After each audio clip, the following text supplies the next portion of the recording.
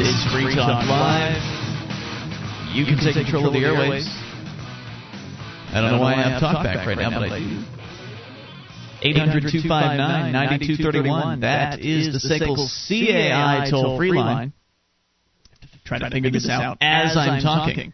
Mark's here with me. Well, am I supposed to take over for you? Am I a trained talk show host? There we go. Okay, it's great. Gone now. That's much darn better. board op over there in Minneapolis. Our board ops are very talented, and 99% of the time, they're right on the ball. Who can be? Who can't can ask be for right more every than time? that. Yeah. No, you can't. All right, so 800-259-9231. You can bring up anything. That is the point of the show. Coming up tonight, China rip-off products. We go in depth. We go in detail into the seedy world of the China clone products. It's absolutely We're going fascinating. in depth. What do we know about China besides Chinese food? Well, we don't know anything, but Okay. Popular Science does, or popsci.com. We'll get to that. But first, your phone calls are what the show's about. So we go to the phones and talk to Keith in Pennsylvania. Keith, you're on Free Talk Live on the Amp line. Hello there. Hey, guys. Hey, what's on your mind tonight? I have caller constipation. And, What does that mean? I keep coming up with topics and I chicken out, so I finally called in with one.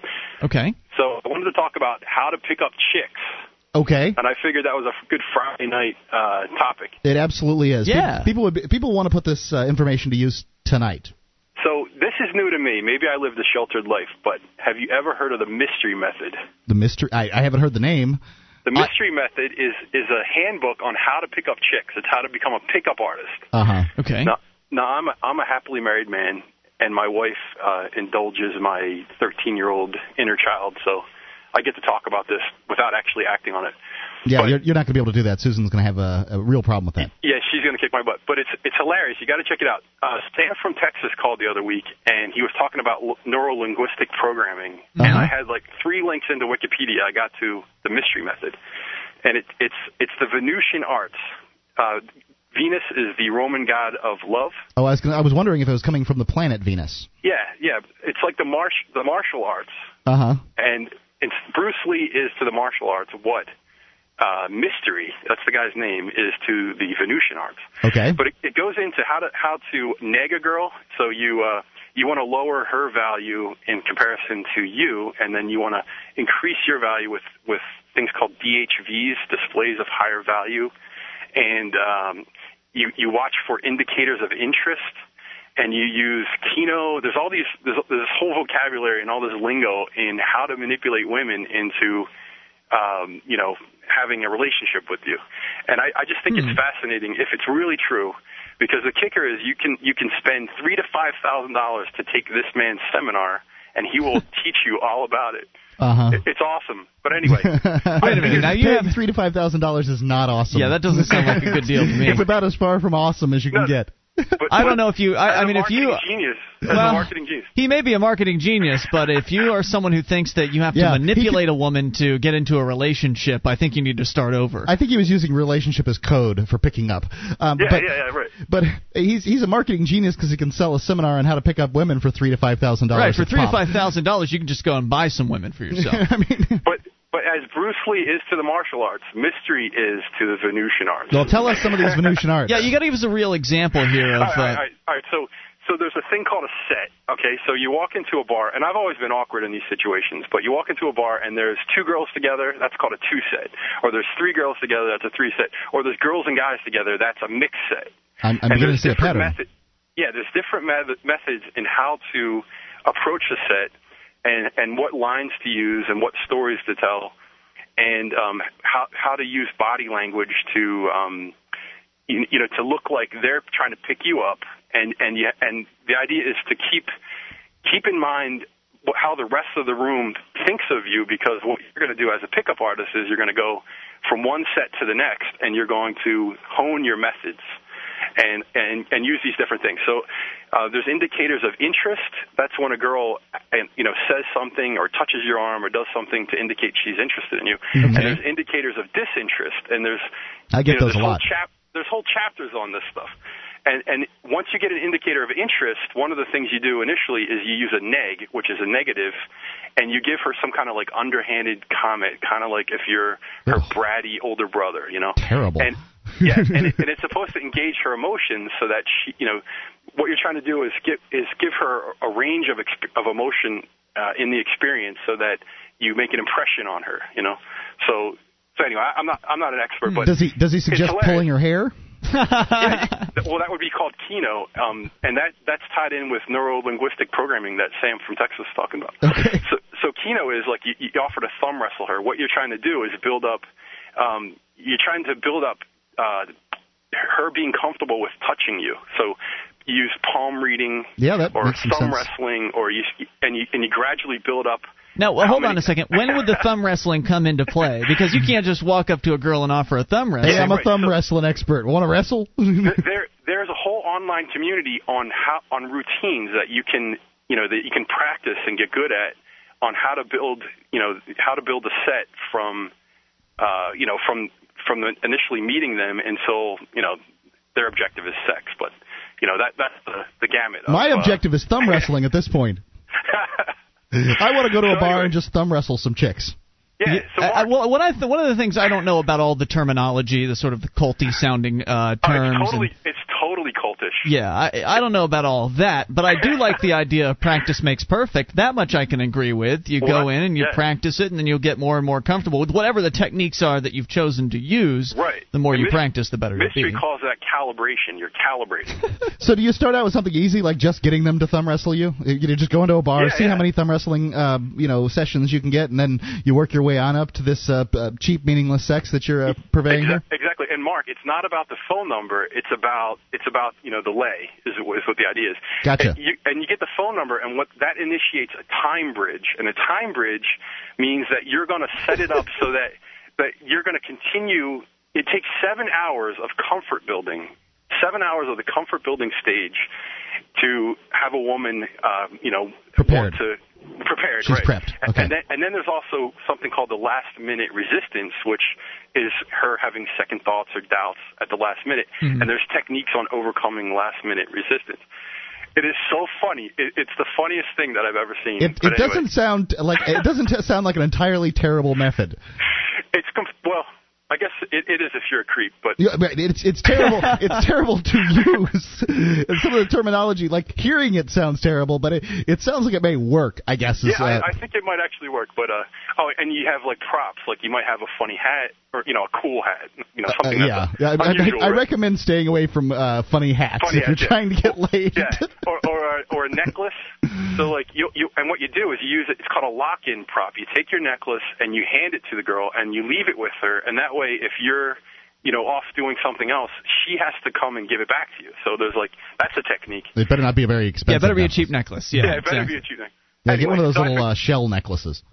So who's this scammer that? What's his name again? His name's Eric Von something or other, but he's just called Mystery. Yeah, he's called Mystery. Okay. Now wait a minute. Now, why does he say his techniques are better than all the other pickup artists out there? What makes him so special? Because there are plenty of guys that'll sell you a book or that will get you to pay a few $100 to go to a seminar. Listen, there's a whole community. There's guys trading tips and field testing their routines, and there's a whole online community around this mystery guy. It's really funny. But I think he could be a sponsor of Free Talk Live. I think Mark should probably, get him on the phone and see if he can afford it. He wants to I can tell you that. At $5,000 for a seminar, he's probably got enough money. Yeah, so I was hoping Julia was on, but I don't hear her voice. So no, I'm sorry, she's not. But she might stop in later if we can convince her to. Yeah, anyway. Give a comment on that. Yeah, thank you for the call tonight. We appreciate you bringing that up. Excellent. I mean, we don't really have as many personal topics come up on the show as used to, and it's always nice to hear them again. When that one comes up, specifically what he brought up, though, meeting women in bars and manipulating them into bed with you, I just can't relate, I'm glad you're here for that, Mark, because you've actually attempted that. I'm the in-bed manipulator. How did that happen? How did I get that title? You have picked up women in bars before. I have, but they picked me up. How does that work? I'm a beautiful man. That's true. 1-800-259-9231. You just have to beat them off with a stick whenever you go into a bar, right? You think it's not the case? 800-259-9231. How about the one where you stand outside at closing time and then offer women rides? How about that one? More coming up. You take control. This is Free Talk Live. What are your tips? This is Free Talk Live. It is your show. Bring up whatever's on your mind via the toll-free number, 800-259-9231, SACL CAI toll-free line. It's Ian here with you. And Mark. And you can join us on our website at freetalklive.com. The features there we give away, so enjoy those on us. Oh, wait, that's not right. Yes, so go to freetalklive.com where you can grab archives. We've got an entire year's worth of the show right there on the front page of the website for your downloading convenience. To enjoy those on us at freetalklive.com. The Free State Project's Porcupine Freedom Festival is better known as PorcFest. It's June 9th through the 15th. At PorcFest, you'll be able to see firsthand why New Hampshire is one of the country's best places to live and expand your network of liberty-loving activists, businesses, and organizations. Discover new freedoms, new communities, and new beginnings. Register today at porcfest.com. That's PORCFEST.com. To the phones and the fun. Let's talk to John in Indiana, listening on WIMS. Hello, John. Hey there. Hey, what's on you your mind? The whole time that this guy's talking about that, what mental picture I had was Steve Martin and Dan Aykroyd being two wild and crazy guys with like chairs on their faces. And plaid suits and the whole business. Yeah, baby. So do you have any experience in what he was talking about? You know what? No, I'm just a regular person, not someone like that. But, if I had daughters, I think I would have them check out that website just to kind of inoculate them against some of the lounge lizards. You know what I mean? It's a good idea. Yeah, so they know what to look for. Be on the alert. Exactly. Now, all right, man. Good show. It's a funny topic. Yeah, have you ever gone into bars and actually tried any of that? How do you go about meeting women? I mean, presuming I've been married since I've been 19. Oh, really? How did you meet your wife? I used to look at her getting on the school bus when we were both in high school. Mm-hmm. That was it. There you go. So you struck up a conversation on the school bus? Watching them from behind. She remembered the way I used to look at her. So it was after high school that she met you for the relationship? No. We knew each other and everything, and then after we got out of high school, we got married. Oh, very cool. Yeah, it's nice when it works easy like that, huh? Yeah. Thanks for the call tonight, dude. Ago, so, all right, appreciate hearing from you. 800-259-9231. It's like, I just can't relate, Mark. I've never gone to a bar for the purposes of picking up women. I've never really been interested in that activity. I find it fascinating that that's what some guys feel is the way to a... I guess it's not really a way to a relationship, is it? No, they're really not looking for that. It's a way to sex. Yeah. Think about how much easier this would be if we could just have re-legalized prostitution. I mean, it would completely eliminate all of this hand-wringing and worrying about, what am I going to do? How am I going to pick up women? I need to go to this course and spend hundreds of dollars and read books and educate myself. You could just pick up the phone and dial a few digits and... Actually, you can still do that today if you know the right escort services to call, I guess, right? Yeah, I would say that we pretty much do have legalized prostitution. The problem is that it's just dangerous because it's black market. That's true. We don't have legalized prostitution. We have prostitution, and with these escort services, there's just so many of them, they can't do anything about it. I think that if we actually had legalized prostitution in this country, then the people that would normally be meeting in bars and going home and having sex with one another, that would be happening less. Those people would be, many of those guys would just be hiring prostitutes, and therefore they might actually end up with less chance of contracting a sexually transmitted disease. I mean, think about it. If you're at a bar trying to pick up women, you are probably not necessarily going to be encountering women that are, or men. I mean, I'm sure it works both ways to some extent, but you probably aren't going to be encountering potential partners that are going to be really upfront and honest with you about what they might be carrying around. I'm an astronaut. Yeah, what they might be carrying around in their crotch region as far as STDs are concerned. Whereas in the legitimate prostitution market, women have to compete on the basis of cleanliness. That's one of the things. You go to Nevada and look at the brothels that are there. They are certified. They've got a seal of approval on these girls. Mm-hmm. They've got a gynecologist that comes in there, I think some of them on a weekly, if not more often, basis, and is certifying these girls as clean. Now, it's probably not a guarantee, because if one of them picks up a disease within that short time frame, then you might be able to catch it. Certainly improves your chances. But yeah, definitely is a lot safer when prostitution's available on the legitimate market. And then you don't have to go in, and there's no there's no what ifs, there's no how much money do I have to drop on drinks for this girl in order to get her home with me, and then spend all that money, because I've heard the stories, right? You go in, guys, they spend all this money at the bar, and then at the end of the night the girl goes home by herself, right? Well, there's still guys that go out and hunt deer for meat, right? That's true. But most guys go out and buy hamburgers. So it would be for the sport of it, you're saying? Yeah, there'd still be I'd say a level of that. Because people just, those guys would still just want to manipulate women. Yeah, that's true. And there'd be women out there who would want to do the same thing, by the way. But I wonder how that would change things, though. I mean, if there were less guys going into the bars, how would that affect? I mean, I'm not very familiar with the bar situation at all, but if, let's say, 50% of the guys that are normally hunting around bars for women drop out and they go and use the legitimate prostitution market, you've got less guys, maybe the same amount of women in the bar. What'll that You're do? talking about a world so different from our own. I don't know. I mean, I would think that people would still be looking to hook up anyway. Just, I don't know, because there's alcohol and there's other people around. To some extent, I can't tell you exactly what would happen. And something else that I just don't understand about all that, I mean, I guess it's just guys with a different mentality, more sexually driven than I am. I don't really know. But it just doesn't seem to me that one-night stands are really going to be the best sex. It seems to me that if you have a partner and you get to know that partner and you get into practice with that partner, you really get to feel out how things work better instead of just that one time, is it good or is it not good, and then that's it and that's all. I had a friend who had, at the last time I checked with him, it's been years, he had sex, so he claimed, and I've lived with him, I kind of believe him, with 300 women. Oh my gosh. And what do you think about that?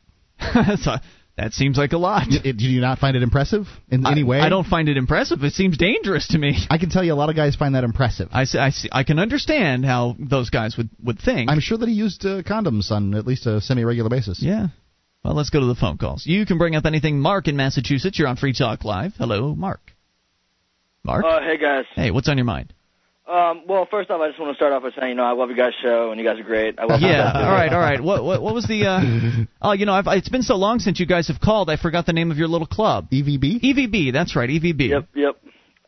Well, you guys are talking about going to bars and picking up women, and I had a pretty funny experience once when I went to a bar. Tell me about it. Well, I went there and I approached this young lady. She was maybe around 23, 24. Right, and you had your fake ID because you're 19. Yep, and I was in there, things were going pretty well for me. She asked me if I wanted to go back to her place. I, of course, said yes. And, I had quite a substantial amount of alcohol, and, don't really remember that much from the events leading up to the morning after. And I woke up, and I was laying next to a 7-foot-tall black man, and it hurt to stand up. Good story. Thanks for the call. 800-259-9231. I don't think that's the truth, but... Better than their other friend of mine went home with a girl that he had known from high school, and he sort of saw her in a bar, and they ended up going home together that evening. Yeah, and he was a pretty substantial alcoholic, and so I guess somewhere during the middle of the night he peed her bed. Oh my! Isn't that fun? That is gross. It's hilarious. It wouldn't be funny for her, I don't think. No, she didn't think it was funny. 800-259-9231. You can take control of the airwaves. Bring up whatever's on your mind. You never know when that person you're bringing home just might have a bladder problem. This is Free Talk Live. Our archives, website, and podcast will continue to stay free, but if you think other people deserve to hear this show, consider becoming a Free Talk Live amplifier for just $3 a month at amp.freetalklive.com. Help free some minds. Visit amp.freetalklive.com.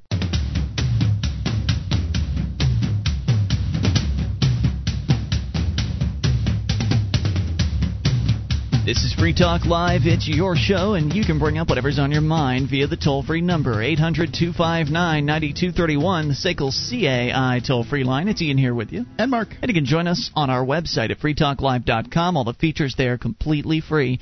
So do enjoy those on us, including the wiki. You can get interactive with over 1,500 pages created by listeners just like you. See something you want to change? Change it. That's what the wiki's all about. It's your user-editable version of our website. Go to wiki.freetalklive.com to get interactive for free. That's wiki.freetalklive.com. How would you like to lose up to 25 pounds in just 9 days without permanently changing your diet? Well, you can. Check out this amazing doctor-recommended cleanse. Go to FTLDiscount.com. You can read some real testimonials and find out how to order. That's FTLDiscount.com. 800-259-9231. We started out with a call about this kind of a cultish, not occult, but cultish tip, this seminar that some cat is putting on where you can go and pay thousands of dollars and he'll teach you his techniques and tricks in regards to picking up women in bars. And I just have to wonder, how satisfying is this life for the guys that live it? I understand that's what they're looking for. That's what they want, and, you know, they should have what they want, and that is the life of picking up women in bars, going home with them, sleeping with them once, and then not seeing them again. I just don't know. I can see the allure of it. Well, because you like the idea of changing things up as far as the woman is concerned, right? Is that what you're saying? I like things in you like in variety? General. I like variety in general in all areas of my life. Yeah. See, for me, sex is sex. I mean, it's the old in and out. Feels good and everything, but I don't really see what the purpose is to changing the hairstyles and the height and all of that. I understand there could be some slight, there's certainly some slight differences in the body types of the ladies you're talking about, but most of it is cosmetic to me. So maybe you can help me understand. What is the appeal of this? Is it simply the idea that you want to have more conquests as the next guy? Like you said, the guy before with 300 women that he's slept with? People ask about this number, that how many people have you had sex with? This number has somehow gotten some importance somewhere in our society. And the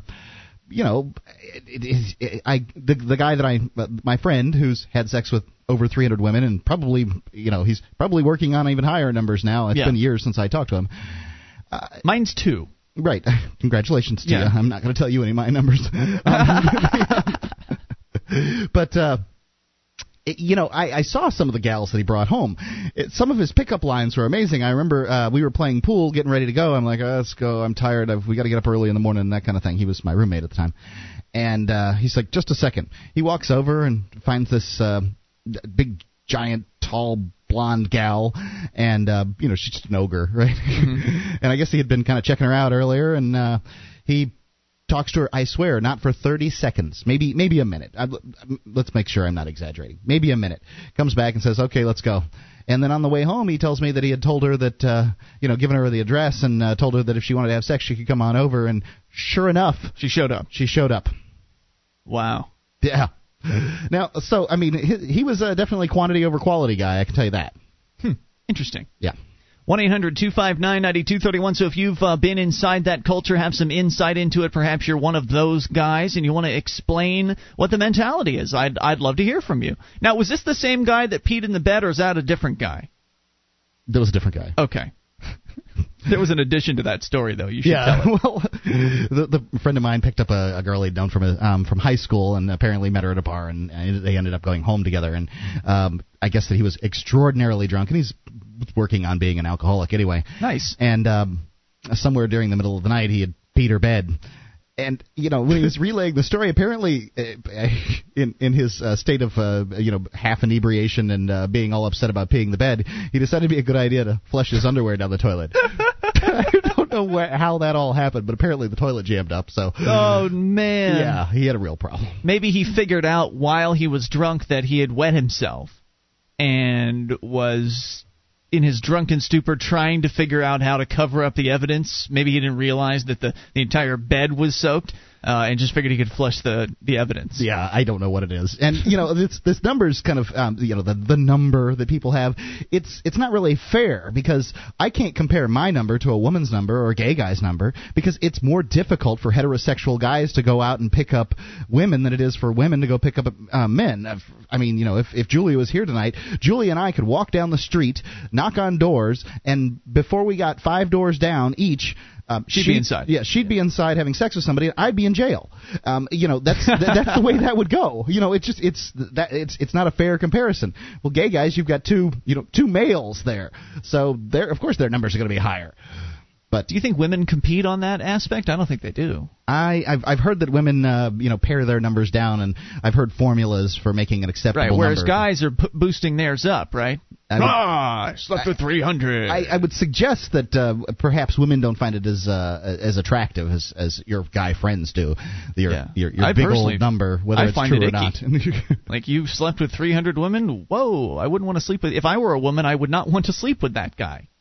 I doubt he's telling the women that, though, when he's picking them up. I do, however, was out with a girl that I was dating at the time and her friend, and upon getting this information, like, I was drunk, very drunk, and I'm just like, oh, my friend, his name, and my friend has had sex with 300 women. Sure enough, within 5 minutes, her friend was sitting on his lap. Wow. Yeah. That's amazing. So, now you can't draw any conclusions. All women are different. Please don't think they're the same. Of course. Everybody's different, Mark. I mean, that's what we were talking about here. Right. Like, my motivations sexually are completely different from these 300 guys. The guy's course with the neuro-linguistic programming, maybe that, it finds some of the things that are just true about humans and works on those. I don't know. I liked some of the things they said as far as it working, but, buy a book. Yeah. Well, $15. Just because it's a system. Some systems are going to work better than others. There are books out there that'll teach you systems, too, and they're a lot cheaper than a $3,000 course. Anyway, Mark, you've got a sort of a related story about how... a little more class. How to, talk to strangers if you're shy? Well, it's a shy person's guide to talking to strangers, yes. Okay. I'd like to hear about that. One of the easiest ways to improve your networking ability and invigorate your social life is to develop the skill of talking to strangers. Absolutely. We're trained as children to fear strangers, which is good for safety reasons. But most people carry this fear into adulthood. Yeah, actually, absolutely. If just as an aside, it's not always good. There was a story about the Lost Boy Scout. You remember that story? Where he was out in the middle of the woods and people were on the hunt looking for him. All kinds of volunteers were scattered about the area looking for him. Mm-hmm. And he was close to at least one of the volunteers that was out there calling his name, looking for him. But because he'd been taught to not talk to strangers, he avoided the volunteer as a result of that. So that hard and fast rule about kids don't talk to strangers, sometimes it could put your kids in a little bit more danger if a situation like that arises. Yeah, and I don't know what I think. This whole not talking to strangers thing it really does seem to prepare adults for a fearful life. And I don't like that part. And we're inundated with news on the TV of this. Oh my God! You'd think that the streets are just lousy with sexual predators all over the place with their beat up vans with free candy written on the side. And I have to say that it's just not so. No. But then again, if it happens to you and your kid, man, how do you feel? So it's a difficult scenario. There's got to be a better situation or a better solution than that. In fact, you're going to be having a baby soon, Mark, so this is something you might have to take a look at.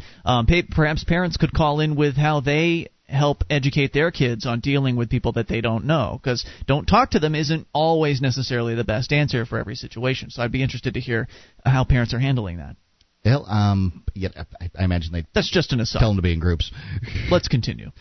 Let's see. Most people carry this fear into adulthood, where it does more harm than good. It becomes a constant on the number of people that you can, a constraint, on the number of people you can meet and interact with. You get stuck in a box, only open to creating new relationships through people you already know. If you already know a lot of people, this can work all right, but it limits you to meeting people who are generally like you. Mm-hmm. If you're new to an area and don't have many friends, the fear of talking to strangers is absolutely crippling. There's more to this. Oh, yeah. I want to get into it here because this is something that I have struggled with as a natural introvert. This is something I've had to practice at, and honestly, I'm still not very good at it. Oh, yeah, you are. No, I'm not very good. I'm better on the phone than I am in person. But I've seen you at conventions. Come back with more here. You can take control. This is Free Talk Live. This is Free Talk Live. Bring up whatever's on your mind. Toll free, 800-259-9231. The SACL CAI toll-free line. It's Ian here with you. And Mark. It's 1-800-259-9231. You can join us on our website, freetalklive.com. The features there we give away, so enjoy those. And if you like the show, want to help support Free Talk Live, then we ask that you buy some stuff at amazon.freetalklive.com. When you enter Amazon through that link, Free Talk Live will get a percentage of your purchase. 41 categories to shop in, lots of products to buy, and the brands you trust with great prices and great free Super Saver shipping deals on a whole bunch of items. Get the deals and get your products that you need. Amazon.freetalklive.com. You'll be satisfied, and so will we, because we get a percentage. Amazon.freetalklive.com. Mark, we continue your story here about how shy people, introverted folks, can work on coming out of their shell, can introduce themselves and meet new people, right? Yeah, it seems like a thing that people would need. I can tell you, this is useful. It's going to be useful. I know it. Even as a salesperson who goes out and meets people on a regular basis, I used to do that a lot more in my job, but I call them on the phone now.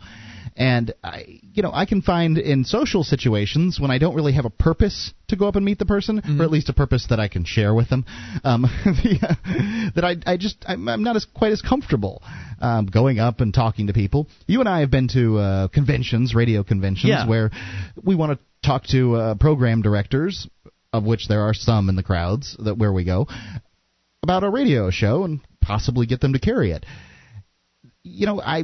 And obviously that's not it's something that it's difficult to go up and just say, hey, you're a program director, I like you, I want to talk to you about my show. That doesn't really work. So you got to kind of work your way in.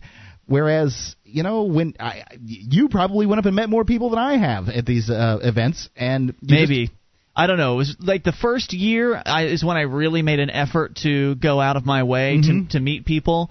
But even then, I knew that it would be asinine for me to just start talking about my show. You don't go up and talk about yourself when you're trying to meet people. I know about conversing with people, and it's just awkward when the purpose is to try to get them to familiarize themselves with you and your program, but you know that you can't really even talk about that. You have to talk about them and what they do. And so that's what I kind of did, was I would approach them, and you could, at these conventions, people have their name tags on, and it'll say who they work for, and so then you can sort of go into, well, what do you do at the talk radio network or whatever, and then just sort of talk business with them and see where the conversations lead. But the second year, last year, I can't say I made any particular efforts last year. I just sort of hung around, and some people approached me. Right, as we get more popular, we're going to be approached more, because if you can imagine, if Rush Limbaugh, Sean Hannity, or Michael Savage was in that room talking to, with the goal of getting carried on more stations, they would just be lined up to talk to him. Those guys are famous. I don't know. People don't like Savage. Well, I'm going to assume that he's going to have plenty of people hanging around him. Maybe. When Neil Bortz was in there, they were certainly piled up around him. Let's get to the tips here and see what we've got in this article, because I'm curious.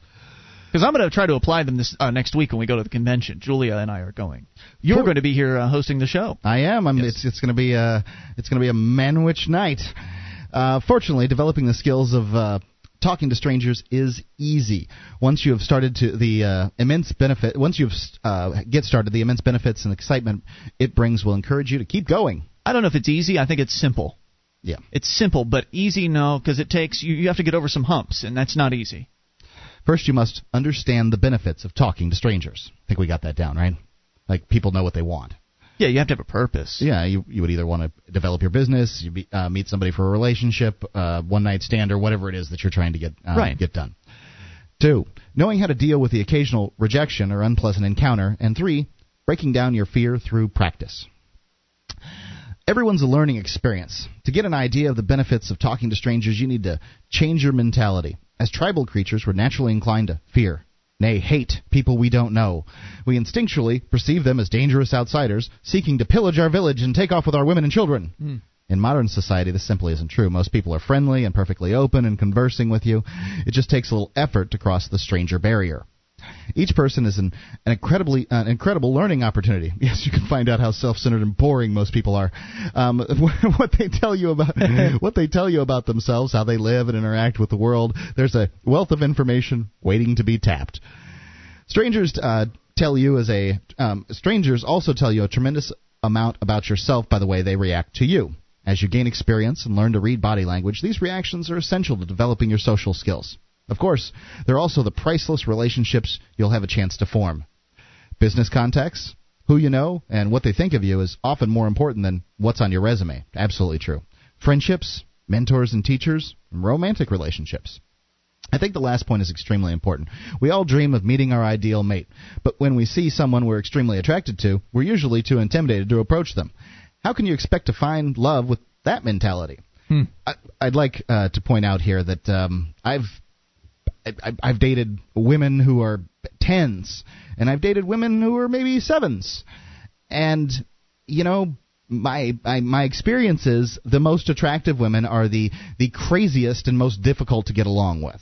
Sorry to say, I mean, the ones that are attractive to me, I'm not saying that beautiful women are difficult to get. Yeah, I am. Beautiful women are difficult to get along with because they don't grow up in the same world that you and I do. Well, especially the ones that are full of themselves, that not just natural beauty, but the ones that really work on themselves and try to present themselves in that way. My mentor, Bob Garrett, used to tell me that they are either, a very attractive woman is either psycho or really stupid. It usually was one or the other, at least in his experience. Okay. I don't have a lot of experience. Stupid I can't handle. So, it's just not something I can deal with. So I guess I didn't have a lot of experience with that. But there are exceptions to all of these. I mean, there are exceptions to all of these rules. And the only way you're going to find out for sure is by talking to them, right?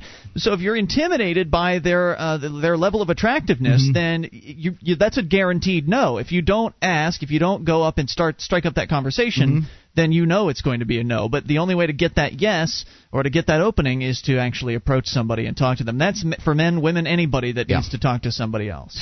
I think that that you're going to probably, with a more average beauty, the more girl next door kind of beauty, I think you're going to find life a lot easier in the long run than you are with the sort of glamorous knockout sort of beauty. Dealing with rudeness and rejection. Now that you're sold on the benefits of talking to strangers, the only other skill you'll need is the ability to let rejection roll off your back. I'm good at it. With a face like mine, I get rejection all the time. The key is not taking it too personally. At least 95% of the time when a person reacts negatively to you, it has absolutely nothing to do with you personally.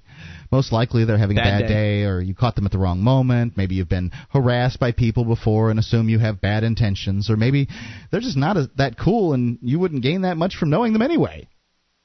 Now, when I call people on the phone, I can easily avoid most negative reactions by respecting the person's time. But that's not necessarily something that's quite as easy to do, at least I don't feel like it is, if you're actually in person.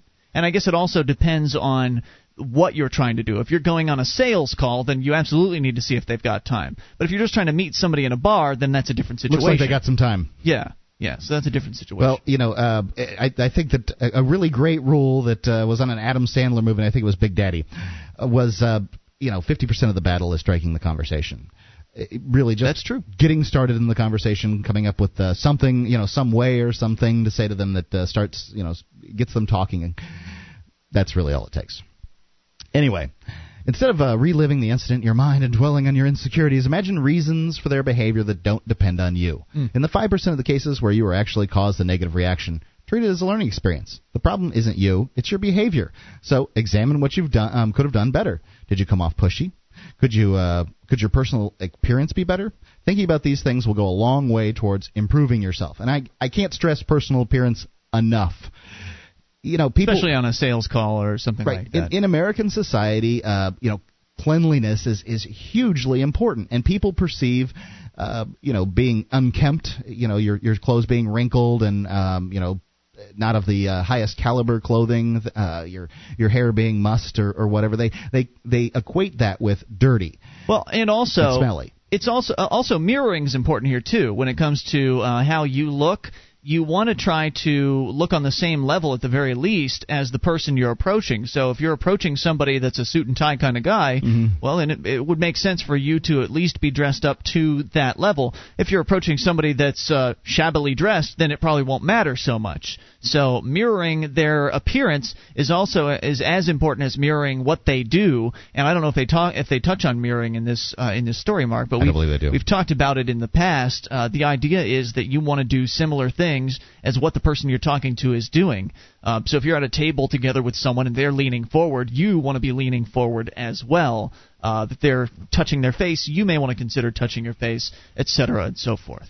Well, I can tell you that as a business person, I used to wear dress shirts, coats, and slacks all the time, and it makes people want to be around you. Just wearing clothes like that. 1-800-259-9231 is the SACL CAI toll-free line. Is this worth continuing, Mark? Yeah. All right, we'll continue it here in hour number 2. Take your calls as well. If you want to chime in into this conversation, practicing being more outgoing, extroverted, so you can meet more people for whatever your purpose is. This is Free Talk Live. Would you like to help others find Free Talk Live? You can help us advertise, market, and promote the show at amp.freetalklive.com. Consider becoming a Free Talk Live amplifier now for $3 a month and get some cool bonuses at amp.freetalklive.com. This is Free Talk Live. You can take control of the airwaves toll-free. 800-259-9231 is the SACL CAI toll-free line, and it's Ian here with you. And Mark. And you can join us on our website at freetalklive.com. The features there we give away, so do enjoy those on us. Again, freetalklive.com as we launch here in hour number 2 of the program. Continuing our conversation from last hour, where, for those of you just tuning in, we were talking about, well, actually what started it all was someone called in about picking up women in bars, and we sort of focused on that for a little while, and then we moved on. More the funny side of it. Yeah, then we moved on to actually the serious issue of how shy or introverted people can come out of their shell and work and perfect the art of approaching others and initiating conversations with others. And I find this very valuable stuff, Mark, because I've had to overcome this in my life. It started back when I first wanted to learn sales, and I was far more introverted then than I am now. But it's been a constant practice. It's taken constant practice to perfect it, and I'm nowhere even close to perfect. I'm not very good at it in person. I'm very good over the phone because I'm very practiced and I have down very well what it is I'm doing. And so just to recap briefly, there are 3 important components to this, right, Mark? Right. Well, you have to be able to understand the benefits of talking to strangers. You have to understand why it is that you would want to do such a thing. You have to have a purpose. Know how to deal with the occasional rejection or unpleasant encounter, and breaking down your fear through practice. Right. Now, again, this is a very general article. It doesn't necessarily target people in sales. It doesn't necessarily target people looking to meet others in a bar. It's just very general about approaching people. So also you need to take certain things under consideration. For instance, if you're going to be doing sales, then you better get used to more than the occasional rejection. You better get used to 90% rejection, depending on what it is you're selling and how you're going about doing it. Right, if you're selling Learjets, you're going to get rejected more often than you are if you're selling cell phones. Yeah. So let's continue the story here. All right. Instead of reliving getting started. The hardest part of talking to strangers is getting started. Before you have the experience striking up conversations, you have to it can make you nervous and awkward. But the more you do it, the smoother and more likable you'll become. Start small. If you're a naturally reserved person, you'll probably want to start to warm up a bit. Start with making eye contact with people you might like to talk to, smiling at them or saying hi out of the blue.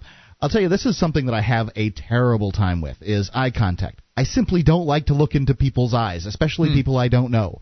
And it's so important. Everybody's got different things, and I know once I'm engaged in the conversation, I'm better at doing it, but like just looking at people, I look away when somebody looks at me. One of the things I've heard about eye contact, and again, if you want to add into this conversation, give us your tips and your experiences. We'd love to hear from you at 800-259-9231. But one of the things, from what I understand about people and eye contact, is that you generally want to try to make as good of eye contact with the person you're talking to as possible, unless that person isn't reciprocating. If that person seems like someone like you, Mark, who doesn't like to make eye contact, if they're sheepish or whatever, and they're sort of glancing down and glancing around, and you're looking at them, and it doesn't seem like they're feeling comfortable looking back at you, then you shouldn't glare at them, or glare's not the right term, but stare at them or try to make more eye contact than they want to make, I guess. So you sort of let them lead you on the amount of eye contact that I think people generally do that pretty naturally, but probably true. I guess increasing your eye contact is a good way to meet people. Speaking about eye contact, I took this course called Landmark Education's the Landmark Forum. Well, there's something called the Landmark, the advanced course that they do, and inside the advanced course, they do this exercise on. I think they call it the exercise on being or something. Is that where they try to brainwash you to make phone calls for their organization to recruit more suckers? You mean like we do our listeners? No, what you do is you line up and you look into people's eyes in this particular exercise. So you'll stare into someone's eyes without saying anything for 2 or 3 minutes. Well, that's good. It's like a staring contest. And then move on. Well, you don't have to. There's no blinking. The person who blinks loses. There's no competition. That's not how you win a staring contest. That would be a blinking contest. Well, what staring contest is when someone looks away. So you lock eye contact, and the first person to look away, you can still blink as long as you're still locked in on the other person's eyes. You can have whatever rules you want for your little staring contest, okay? When we played it on the bus, it had to do with blinking. Got it. But either way, this one is not competitive or mean-spirited in any way. It's just looking into someone else's eyes, and I found it very difficult. Interesting. And then you'd move on to another person, and move on down the line. And I found that I could do it pretty well with people that were smaller than me or weaker than me. Huh. But when I got directly across from this big firefighter guy from Brooklyn, I had a real difficult time with it. Must be something very instinctual going on there. Yeah, something cavemanish. Mm-hmm. Yep. All right. Sometimes I'll do that too. Like I have practiced making eye contact. It was part of my whole sales training and all that. And sometimes when I'll be in a situation where I'm not necessarily even looking to talk to another person, it'll just be in a public situation, and someone will give you the eye, and you'll lock gazes with them, and then the question is, well, who's going to look away first, right? Sometimes I will feel as though I want to look away first. Sometimes I will, just because it's not feeling important to me at that time. But sometimes I'll make an extra effort to hold out and wait for them to look away first, just so I can win, if you will. And it's a very strange feeling, overcoming that. Yeah, winning is probably not the way to make friends. I wasn't trying to make friends with these people. Okay, I'm just letting you know. I'm just saying randomly in public, people that lock eyes with you. Mm-hmm. Yeah. Comment on something. If you see something remarkable, make a comment. Even if it's not to anyone directly, chances are people will hear you and some will react. If you see someone doing or wearing something interesting, tell them what you think. Keep it positive, and most likely, they'll be happy to chat. Yeah. Hey, that's a really weird yak skin jacket you've got. That's probably not going to go. What's that made out of? Skunks? Make a joke. If a decent joke pops into your head, just come out and say it. Someone laughs, that's the perfect conversation starter. The joke shouldn't be about the person you want to start a conversation with. People just don't take it well if the first thing you do with them is make a joke about them. Even if it's not even that tough of a joke on them. That's tacky. Yeah, it's just going to hurt. This is great for opening dialogue with the people of attractive people and people of the opposite sex. And I found that attractive people really, people are intimidated by them, and they really do want to talk. Absolutely true. So the tip there was compliment their appearance? Well, if a decent joke pops into your head, come out and say it. Comment on something? Just comment on something. Okay. Find something interesting that's going on. So, how's the weather? That's not interesting. No. But it depends on where you are. In Florida, weather is not interesting. Up here in New England, people talk about the weather all the time. Yeah. It could kill you. That's really all there is to it. Good luck. Don't get discouraged. You have nothing to lose. That was it? That was the last tip? That was it. There's only a few tips. It's a starter thing. Once you get rolling, then there you are. Let's add some more in here, Mark, because once you can get the conversation rolling, then it touched on this earlier, but people love to talk about themselves. This is one of the things you really need to remember. The eye contact, great idea. Mirroring other people, good idea. Initiating the conversation, but also asking open-ended questions is really the way to get someone talking about themselves. Don't go up and ask them the question of, so, do you enjoying the weather here? Oh, yes, I am. There you go. It's ugly. You don't want them to be able to answer with a one-word or one-sentence answer. You want them to say, well, how do you feel about the weather out here? Or how do you feel about this party that we're at? Or, how do you feel about our host? Or what? I'm just throwing out ideas here. I don't know if those are necessarily the best. It would depend on the circumstances you're in. But if you can ask, why did you do this? Or how did you go about getting that dress? Or where did you find that coat that you're wearing? Get them to tell a story about themselves and something that they're going to want to explain to you. So how, why, how do you feel about? Those are great leading phrases to tack onto a question that could get somebody to really start to explicate themselves. I think that's absolutely true. if you can get people talking about themselves, they're going to, they like you. The more they talk about themselves, the more they like you. The phones are blowing up here. Everybody from Dustin, Ed, Jeff, Jim, and Dave. Ladies, if you call in, you come first here on Free Talk Live at 800-259-9231. Whether you want to share your tips on reaching out to the opposite sex, someone that you're interested in, or maybe the same sex, depending, or possibly business situations, share your tips. Throw in your stories, your experiences, 800-259-9231, and you can bring up anything. It's Free Talk Live. This is Free Talk Live. You take control. Bring up anything toll-free. 800-259-9231, the SACL CAI toll-free line. It's Ian here with you. And Mark. And you can join us on our website at freetalklive.com. All the features there we give away. So enjoy those on us. They include, by the way, the live streams. Got a broadband version of the show and a dial-up version, both free for you, at freetalklive.com. And March 12th through the 15th is the 56th running of the Mobile One 12 Hours of Sebring, presented by Fresh from Florida. The world's fastest sports cars will battle for 12 hours on the famous Sebring Road Course. For tickets and information, call 1-800-626-RACE or visit SebringRaceway.com. March 12th through the 15th. Don't miss it. That's SebringRaceway.com. All right, so we continue our discussion here, going to your phone calls, talking about reaching out as someone who is introverted, someone who is a little bit shy, how to talk to people, how to approach people.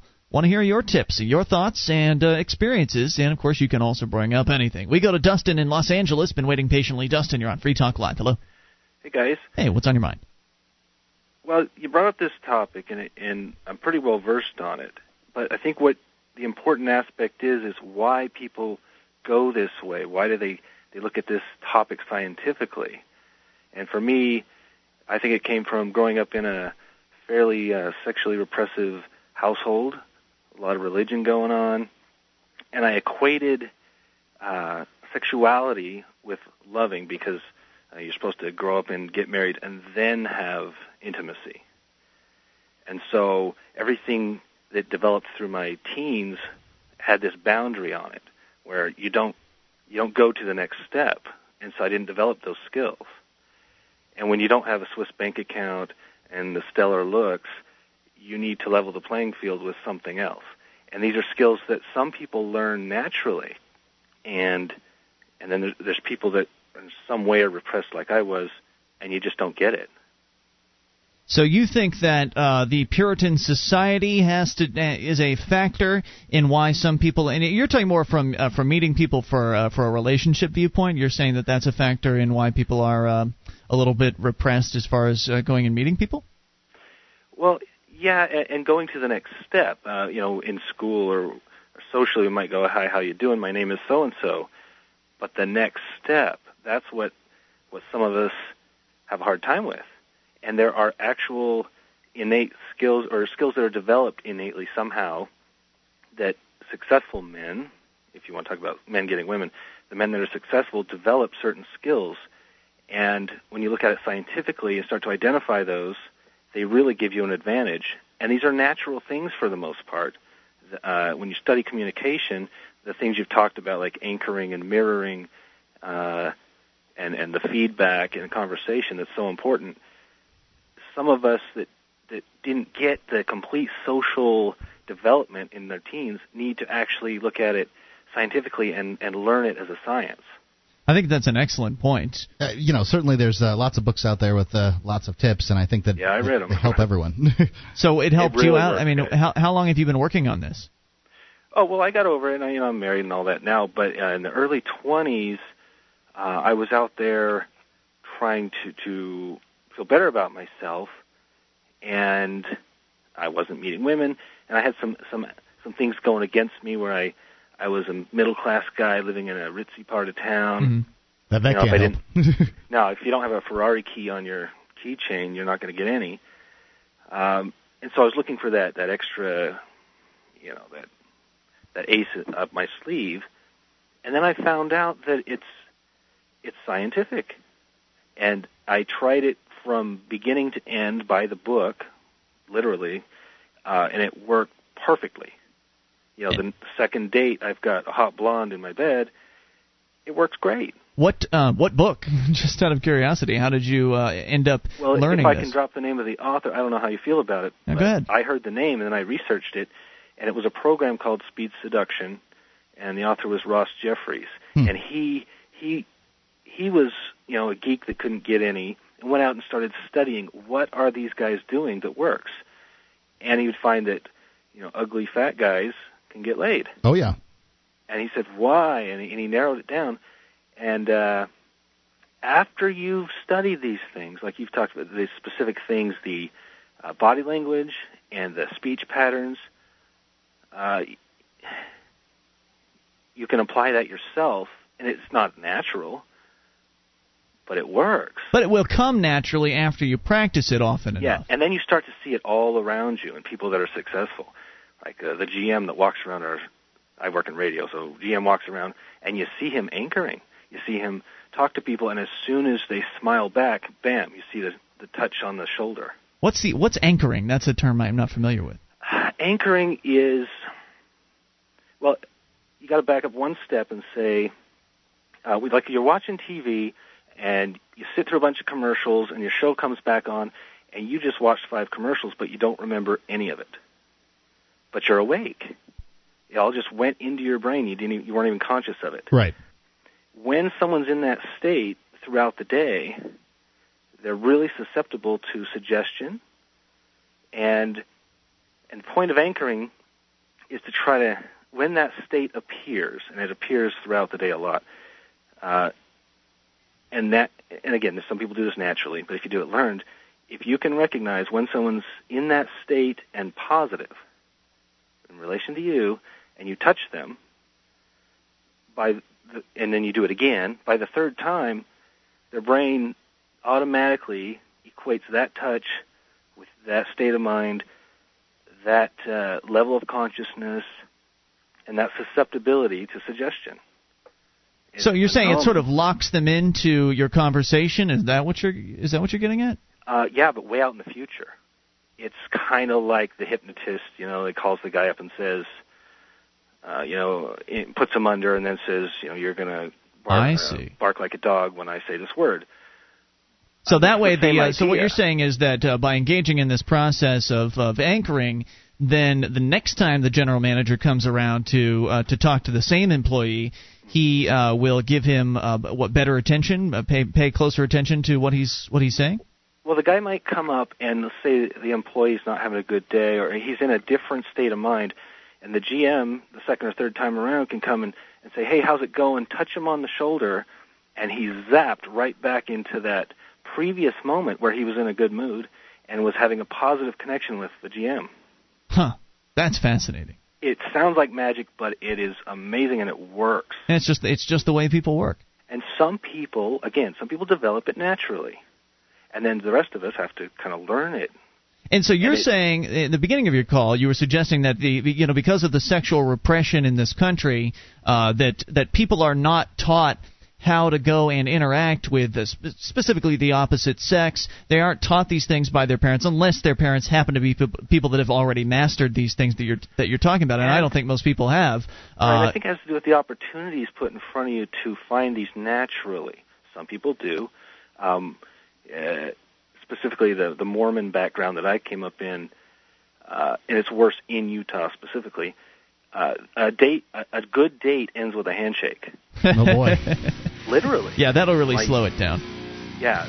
Great call tonight, Dustin. Thank you for opening our eyes to that. And one more time, what was the guy's name? Jeffries? Ross Jeffries. Thanks. Seduction. Thanks, dude. 800-259-9231. Now, that's a name I recognize. The guy that was charging thousands of dollars for the seminars, I don't recognize his name. Of course, I don't know what this Jeffries guy charges either. Presumably he has a book. Anyway, there's always more to learn, and we'll talk to you about whatever you want. This is Free Talk Live. One of the bonuses you'll get as a Free Talk Live amplifier is access to our classic archives. For just $3 a month, you can become an amplifier, and you'll help us get on more radio stations and MP3 players. Get the details at amp.freetalklive.com. That's amp.freetalklive.com. Free Talk Live, your show. You bring up anything. The toll-free number is 800-259-9231. SACL CAI toll-free line. It's Ian here with you. And Mark. And you can join us on our website, freetalklive.com. We've got updates Get signed up. We'll keep you in the loop whenever there's something fresh to announce about the show. That's updates.freetalklive.com to get on the list for free. Updates.freetalklive.com. Also, we need you this month, if you've yet to do it, to go and vote for Free Talk Live. Whether you are a radio listener, internet listener, live listener, podcast, whatever. If you're listening to this show and it is the month of March, actually, it doesn't really matter. Whatever month it is you're listening to the show, go and vote for us. You can do it once per month. So if you haven't done it yet this month, you can do it now. Go to vote.freetalklive.com. It'll take you less than a minute, and it makes a big difference for us because your votes help push us to the top of the Podcast Alley charts. And if we're at the top of the charts, then more people find the show and learn all kinds of things about liberty, freedom, and in this case tonight, we're talking a lot about reaching out, stepping outside of your comfort zone. Very specifically about introversion and shyness, and trying to actively step away from that and engage in conversations with people, approach people, and talking about some different techniques on that. We're going to go back into your phone calls here in a moment. Do you have a company that needs to try something new in the area of collections? Well, SACL CAI has a full-orbed approach to account recovery. It's really three companies in one. They do collections, early out billing, and they purchase charged-off receivables. SACL knows the way they treat your customer reflects on you. Their staff is respectful, they record every call, and they have the best equipment money can buy, so your business is handled as efficiently as possible. See their banner at freetalklive.com. That's SACL CAI. We go to your phone calls. Let's talk to Jeff in Indianapolis. Jeff, you're on Free Talk Live. Hello. Hello. Jeff, you're on the air. What's on your mind? Hi. Several times you have used the terms shy and introverted, and you seem to use them interchangeably. But I don't think they're the same thing at all. Really? Okay. Yeah, I look at shyness as being the fearfulness of the social interaction. You know, the wallflower, the guy that's just sitting in the corner of the party, you know, wishing somebody else would talk to him. Mm-hmm. But and I look at the introvert as being the person who goes to the party, and they may talk to a lot of people, and they may have a great time. But at the end of the day, that's when they want to go home and they want to recharge their batteries. Where and which is differentiated between the extrovert, because the extrovert, you know, batteries are recharged by the party. Yeah. Now, would you say that introverts have a better chance of being shy than extroverts? Well, most likely, but I just wanted to differentiate. Yeah, I think you're right, but I can see why people would get confused in the using them interchangeably, because I think that a lot of introverts can be very shy. Can I interrupt here, because the number one definition of introvert, according to the dictionary, dictionary.com, is a shy person. So, I mean, maybe you personally feel differently about the terms. I like his definitions. Well, it doesn't make sense from my understanding of introversion. Psychology's definition, too, a person characterized by concern primarily with his or her own thoughts and feelings, a part that is or can be introverted. A Myers-Briggs definition of what an introvert and extrovert are, and I think that these are very workable solutions, is an introvert is a person who works through their problems by thinking about them. An extrovert is a person who works through their problems by talking about them. And you notice how when you and I speak, that I'll pick up different. I'll start with one idea and I'll work my way through it, and then we'll come up with something together. Mm-hmm. Well, what that is that's me being extroverted. And it's just, I think that those are very good working definitions. Psychology definition, I'm sorry, I mean, the dictionary disagrees. A person who tends to shrink from social contact. So I'm sorry, if you're an introvert at a party, the introvert is the shy guy who's not making any effort to talk to anybody. Introverts don't feed off of talking to people. They feed off of, as you're saying, Mark, their own thoughts and their internals. So I have to disagree with that. What other thoughts do you have for us tonight? That was the basic one. And, I guess we'll just have to respectfully disagree on that. Very good, sir. Thank you for the call. 800, I agree with him. I'm with the dictionary. 1-800-259-9231. But I don't see how I don't see any reason that those definitions don't work together. What, introvert and shy? They do work together. What his definitions were versus the dictionary's definitions. What's different about them? He said the introvert goes to the party and talks to a bunch of people. That's not what an introvert does. Can talk to a bunch of people. He said he didn't say that it was specific, like that they did. They may very well not. I agree with his assertion and he agreed that many introverts are shy. I agreed with his assertion that an extrovert feeds off of the interactions with others. There's no doubt about that.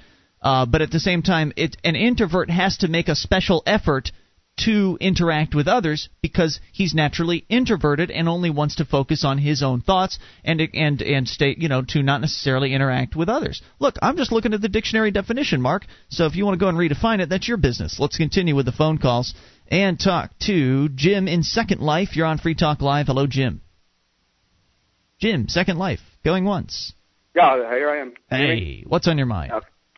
Well, it was interesting that Mark brought that up. I wanted to know what exactly what was he talking about when he had those staring contests? I guess that's what it was with that Landmark Education. Yeah, why don't you recap that, Mark? What was that now? I'll recap it, but I don't know. I felt like I was pretty clear with it. Okay, Landmark Education is you can look it up on the internet, landmarkeducation.com. It's a cult. It's not a cult. Cults are about religious activities. Absolutely true. And if why don't you whoop out this little dictionary of yours and that you're so confident with? I can do that. And I know you can go down to definition 7, which is the seventh likely definition to be used, and you can. Why don't you recap it, Mark? Go ahead. The staring contest. What was it about? Landmark Education is it's just a course that teaches people to interact better with each other. And I took their advanced course, and in their advanced course they had what they called the being exercise, I believe, where you would go, there'd be 2 lines of people, and they would look at each other in their eyes and then move down after, I think, 2 minutes of looking in to each person's eyes. You'd sort of move down and look at other people's eyes. And the point of that was what? To be I guess their definition, what they decided would be is to be comfortable being with other people and not, just filling the air with noise. So, Jim, your thoughts? Okay, well, this looks like a rip-off of Scientology. Actually, there's a thing that they do called the TR demo, and it's very, very, very, very similar. And there's different levels of these TR demos. One of these TR demos, I can't remember off the top of my head, but you can find out if you Google Xenu TV. They'll have a video of the demonstration. If what they do is they stare into each other's eyes until the point where they're not allowed to blink, they're not allowed to talk, they're not allowed to sneeze, they're not allowed to scratch their eye, back of the head, nothing. They're not allowed to make any movement. Any movement would result in them having to do the test over, and they're probably supposed to stare at each other without blinking for about 2 hours. That's a bit different, though, Jim. I mean, you're talking 2 minutes versus 2 hours, right? And this doesn't have anything. There's no rules about you can't do this and you can't do that. You can blink if you want to. If you felt like walking away, use the bathroom, whatever you feel like doing, you can. There's no punishment for not being in it. You don't have to redo anything. And Scientology is a religion. And there's yes.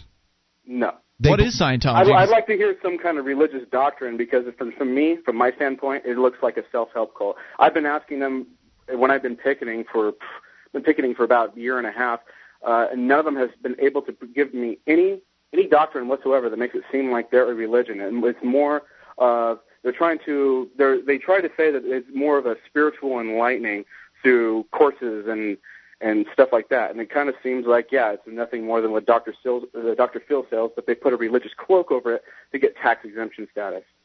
Okay, so they use terminology like spiritual. Landmark Education would use terminology like empowering, things like that. They don't they don't have the religious aspect to it, and there's no punishment aspect or anything like that. Jim, any other thoughts? The woman that created this, she was a Scientologist herself, right?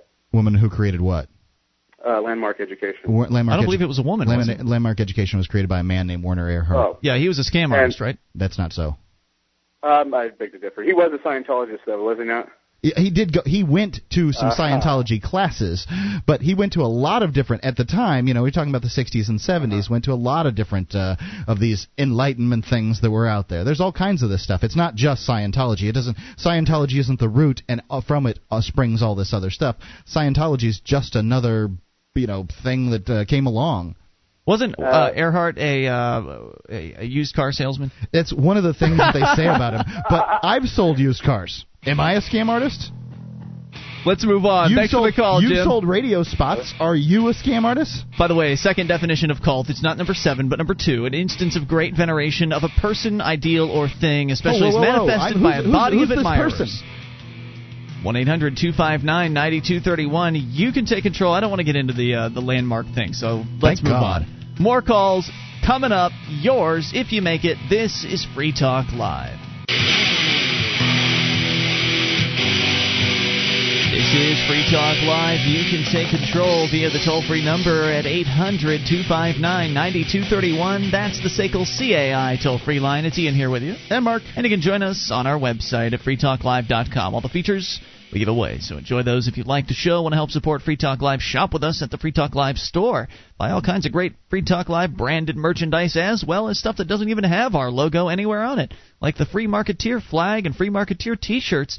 Head on over to store.freetalklive.com and load up your shopping cart. That's store.freetalklive.com. We continue with your phone calls. Let's talk to Dave's gone. Let's go to Mike in New Hampshire. You're on Free Talk Live, listening actually in Second Life. Hello, Mike. Hey, guys. Hey, what's on your mind? Well, I just wanted to keep on the thought train we're in there. I've actually took a landmark course about a decade ago. Okay. And now, before you go on, Mark is going to say that it was different a decade ago. They're much nicer and less culty now. I took a course they called Integrity then, and it was, and before that, to segue another topic into the stream here, is I was a frightfully shy introvert going into that.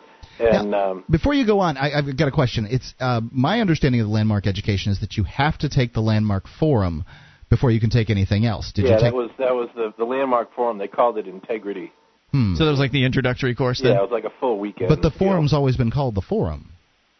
I don't recall what the distinction was, but it was essentially, it was a full weekend, and they called it the forum, but they also called that particular one Integrity. And so, okay, go let's on. just leave that. All right. Now, historically, the founder originally had another group earlier on, I guess in the 80s, called EST. Right. Which had fallen apart due to some kind of controversy or scandal or something that I'm not too familiar with. The claim is, and they were very I don't harsh. know anything about this. I don't know much about Est, but I read some book called 60 Minutes and the Assassination of Werner Erhard. Well, they were abusive, as I understand it, toward their customers. I think that they were, I think it was a tougher course, and in the same way you wouldn't expect boot camp to be easy, I don't think you would have expected Est to be easy. But Werner Erhard had some problems as far as he didn't live an exemplary life. He wasn't Jesus. What a surprise! And they did a hit piece on him, and essentially he was ready to leave the country, and did so, and sold his business to some of the people who worked for him. So what happened with you, Mike?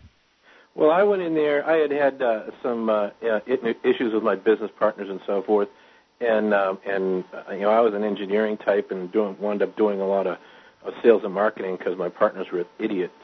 Technical-wise, and so I did the program, and just to distinguish what an earlier caller said about this difference between shyness and introversion is that someone who is shy has a fear of interacting with others, whereas someone who is an introvert may or may not have that fear, but they also enjoy just keeping to themselves as a matter of course, and if they aren't frightfully shy, then they generally don't have a problem interacting with people, but they choose not to. I'll take that definition. I'll take that distinction. Yeah, I think that's more accurate than what the gentleman earlier was commenting. So what did you think about your landmark course? Well, I did learn a lot. It did help me quite a bit, but I have to say that they, on the critical side, that they were very dogmatic. And using a lot of the same, everybody used the same kind of language. Yeah, they did. The cult terms. They do use the same sort of language and hallmark of a cult. What's that mean? Words like liberty and freedom. No, those aren't cult aggression. Terms. Liberty and freedom aren't unusual terms that no one knows the definition of. Nor are they just use them slightly differently. It's still English. Somebody who walks in that door, Mark, and hears them using those terms will be completely lost without the indoctrination process. How are they going to be? They never even running a racket. What are some of them, Mark? Go ahead. Go through the vocabulary. I don't know all of them. Running a racket is just the definition. They have to, they're talking about things that don't get discussed in everyday life, so therefore they have to, come up with little terms to describe them. None of them are weird words like witchy-wasu. They're just things like, running a racket. Things that a person does in order to get some kind of, payoff or something in the end. Mike? Well, I found another issue that I had with it was that there were a lot of people who got involved in it who actually were running rackets, like, you know, pyramid schemes and things like that. And, you know, once you got through the forum, then they were, you know, and if they found that you were someone who was into business, and they try to get you into their pyramid scheme or whatever. And that was a real turnoff to me, being involved further in that sort of thing. Now, let me come to Mark's defense on this one. Were they the people actually running the forum, or were they just other participants? They were people who had they had gotten their way into actually being staffers, but they weren't in leadership positions. Well, I can tell you when I complained to someone who was in a leadership position in the Seattle office where I was at the time, and all they said about that was, "I won't get involved in that conversation."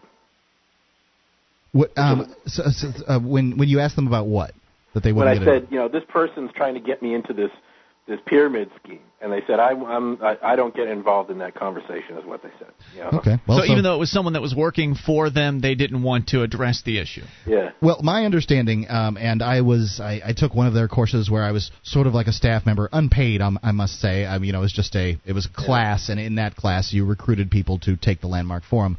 It's called the Introduction Leaders Program. And they were specific that you were never allowed to mix business with Landmark. You're just not allowed to do it. I wasn't allowed to sell radio ads to anybody who was in my course, and I actually had spoken to one guy previous to the course about buying radio ads, and therefore, you know, it cut out that particular option. So, any other observations?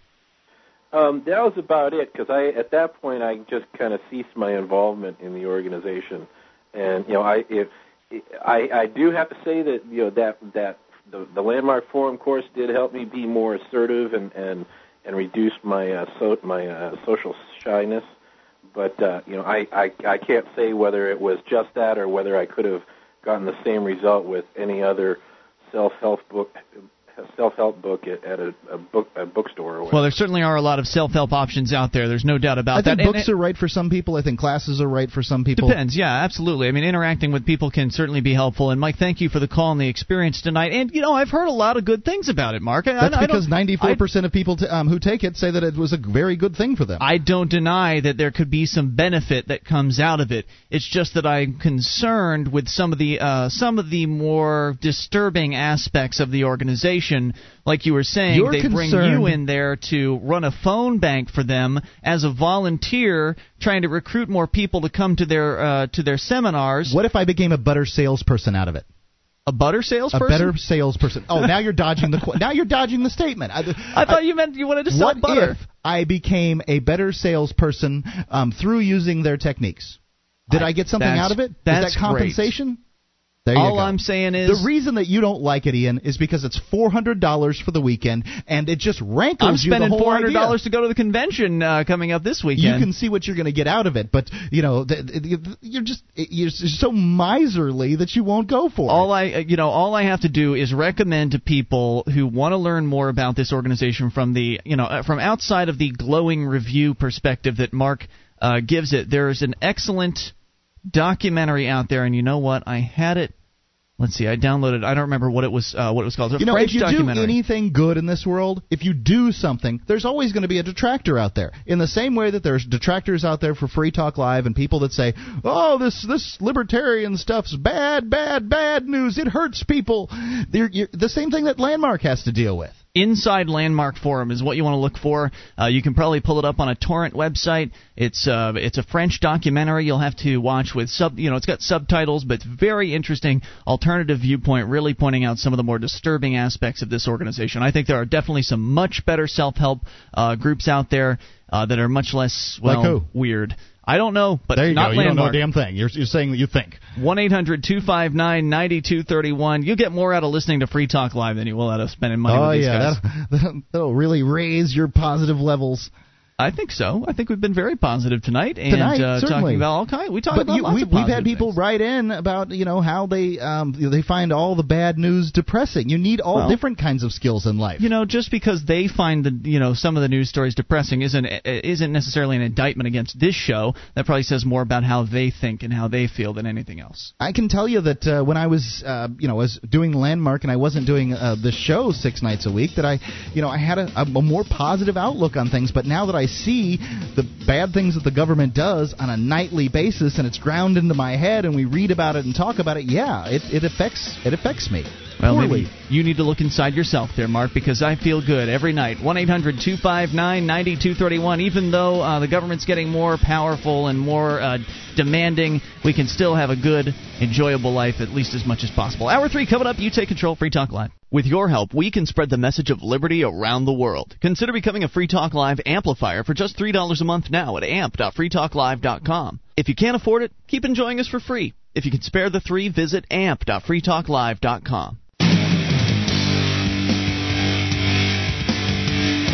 This is Free Talk Live. It's your show, and you can take control of the airwaves via the toll-free number, 800-259-9231. As we launch into hour number 3 of the show, it's Ian here with you. And Mark. 1-800-259-9231. Join us on our website at freetalklive.com. The features we give away, so enjoy those on us. Again, that's freetalklive.com. We'll rejoin your phone calls here in a moment, but I actually want to continue briefly a conversation we were having there right at the end of the second hour. Because I really want to hash this out to understand where you're coming from, Mark. You were saying that that you used to take these self-help classes and they made you feel very good. Mm-hmm. When you started doing Free Talk Live more often as opposed to taking the self-help classes, you found yourself becoming more negative. Can you describe that a little bit more in depth?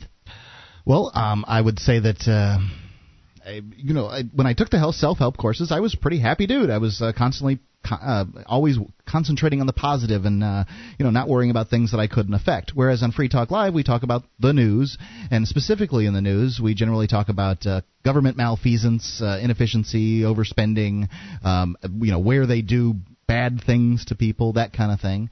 And I find myself, thinking negative things about the government and therefore feeling, impotent in that area.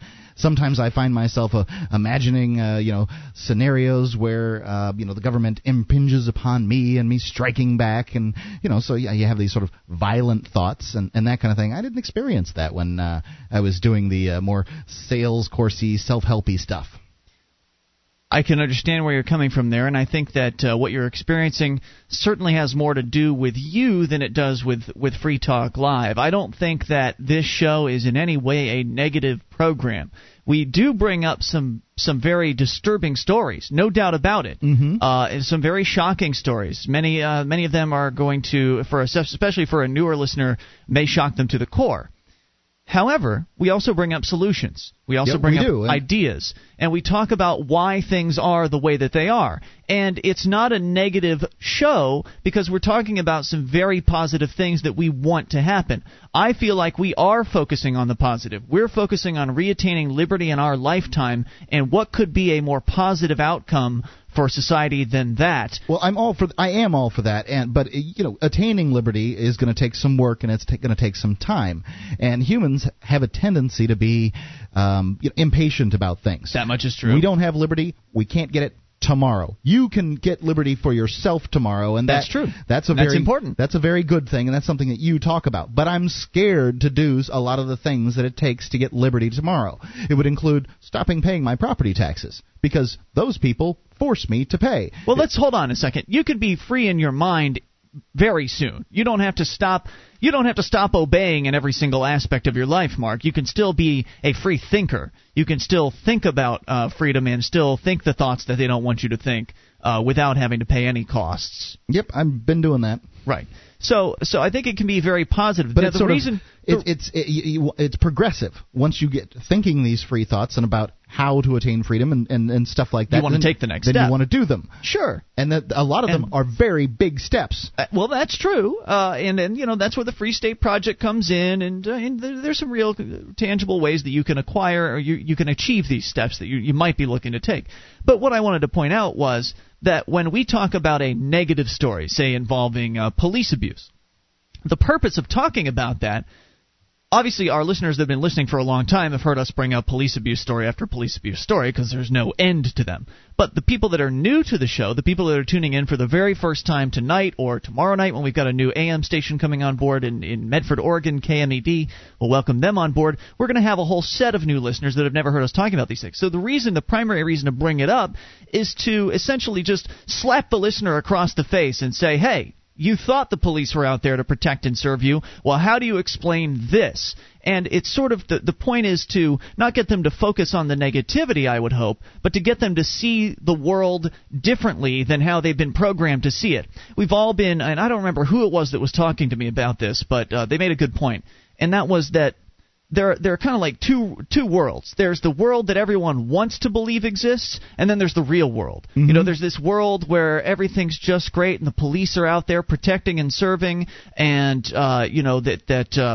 for instance, kids they aren't out drinking, and it's just sort of this prim and proper world that people believe they can. If they don't believe we already have it, they believe they can have it through passing a bunch of laws, for instance, and it just doesn't work that way. So what we talk about is the way things really happen and the way the real world is. And the real world is, to some extent, it can be a nasty place. I don't think that's the message, though, especially when we talk about positive things and self-help and how you can make your life better. And when we talk about the marketplace, for instance, the fact is 99% of the time, the marketplace, probably more than 99% of the time, the marketplace is more than satisfactory. It's exemplary. It's outstanding. People are satisfied with what it is that they're doing and what they're purchasing and the interactions that they have that they have with others. Generally, the world is a very positive place. Most of our lives are filled with positive things. We're healthy. We feel good. We have friends. We interact. We're making money. We're increasing our wealth pie. And the reason we bring up these negative stories is to point out that there are problems, but they can be fixed. In fact, the solutions are relatively simple. The solutions usually just involve getting the government the hell out of it and letting the marketplace take its place. Right, and you say it's a simple solution, but it's not easy. No, and that's an important difference. It's not easy, it's challenging. And it's an important challenge, if not the most critical challenge we will face in our lifetime. It's a challenge that people have been facing for all eternity, for all of humans' time on this planet. Is the fight, the struggle of those who wish to be free against those who wish to enslave others. And you should still live your life as free as possible. Even if you aren't ready to fly out from under the radar, or you aren't ready to take those dangerous, scary steps, you should still enjoy your life as much as possible. And that's why we talk about some of the self-help things. That's why we talked earlier this week about how to help your finances. That's why we're talking tonight about how to step outside of your comfort zones. And so these are all very positive things. And so I think that if someone looks at Free Talk Live and listens to the show and says, wow, those guys are so negative, I think that says more about what's going on inside that person than what's going on the airwaves on this show. I consider this show to be a very positive show that, in general, is uplifting. Sometimes the news is negative, but I think the general theme of the show is very positive. That's just what I wanted to point out. Okay. You disagree, though. I don't. I think talking about negative issues it's very easy for people to perceive. As a matter of fact, I find the drag on myself. I find that there's I don't have the same mental positiveness that I did before I started doing the show. And it was that was the email that we had previously gotten, was a gentleman who said, I don't think I can listen to Free Talk Live anymore. And I don't think he was calling your show negative. I'm not saying that either. I'm saying that there are some negative effects in listening to these kind of news stories over and over again. In some people, I could see that being the case, in which case I will once again reiterate, you need to look inside yourself. Because that's where your interpretation is all inside your head, okay? And so if you're focusing too much on the negative aspects of the things we're talking about, try to reset that. Maybe start doing more positive affirmations during the day. I've taken to that recently, actually, Mark. Getting up in the morning and I'm a winner. Saying to myself, I can do it. Saying to myself the things that I appreciate in my life. Gratitude is an excellent thing. And talking about the things that I want to achieve. And it's so true that if you do focus on positive things, then you will experience more of that in your life. And if you focus on negative things, then you're going to get brought down and you're going to feel bad. So it's all about you and how you feel. We can't affect how you feel, and if you want to claim that we are, then you're just removing your onus of control, your onus of responsibility from yourself to us. It's always you. It's always about what you think. So don't blame Free Talk Live. It's all on the inside, my friend. Well, I haven't. I know you haven't. I'm talking about the occasional person that might say something like you were suggesting the emailer did. I don't think that he was. I think that he was coming at it from a very similar position that I was. But okay. Go ahead. On to the next subject. 1-800-259-9231. I'd love to have you guys chime in on that if you want to agree or disagree or enter in your opinion here as well. 1-800-259-9231. You, as always, can bring up anything. That is the point of the show. The number one focus of the show is your calls about what's on your mind. Some calls might be negative. Some might be positive. I don't let it bring me down. We're here to have fun. We're here to do an entertaining radio show that hopefully will be somewhat informative and spark some ideas and some thoughts that maybe you haven't thought about before. 1-800-259-9231. This is Free Talk Live. More coming up. This is Free Talk Live. You take control. Bring up anything toll free. 800-259-9231. That's the SACL CAI toll-free line. It's Ian here with you. And Mark. 1-800-259-9231. You can join us on our website at freetalklive.com. The features are free, so enjoy those. Get interactive. Head over and enjoy the Shrine of Female Listeners, the dozens of ladies who've taken the time to send us their validated photo and prove they listen to the show. Just head over to shrine.freetalklive.com. Take a look. In fact, if this were a negative show, I'm sure all of those happy ladies would be sending us their pictures. Anyway, shrine.freetalklive.com. Now you can save time and money on common legal matters. Created by top attorneys, LegalZoom.com helps you create reliable legal documents like your will or a living trust in minutes.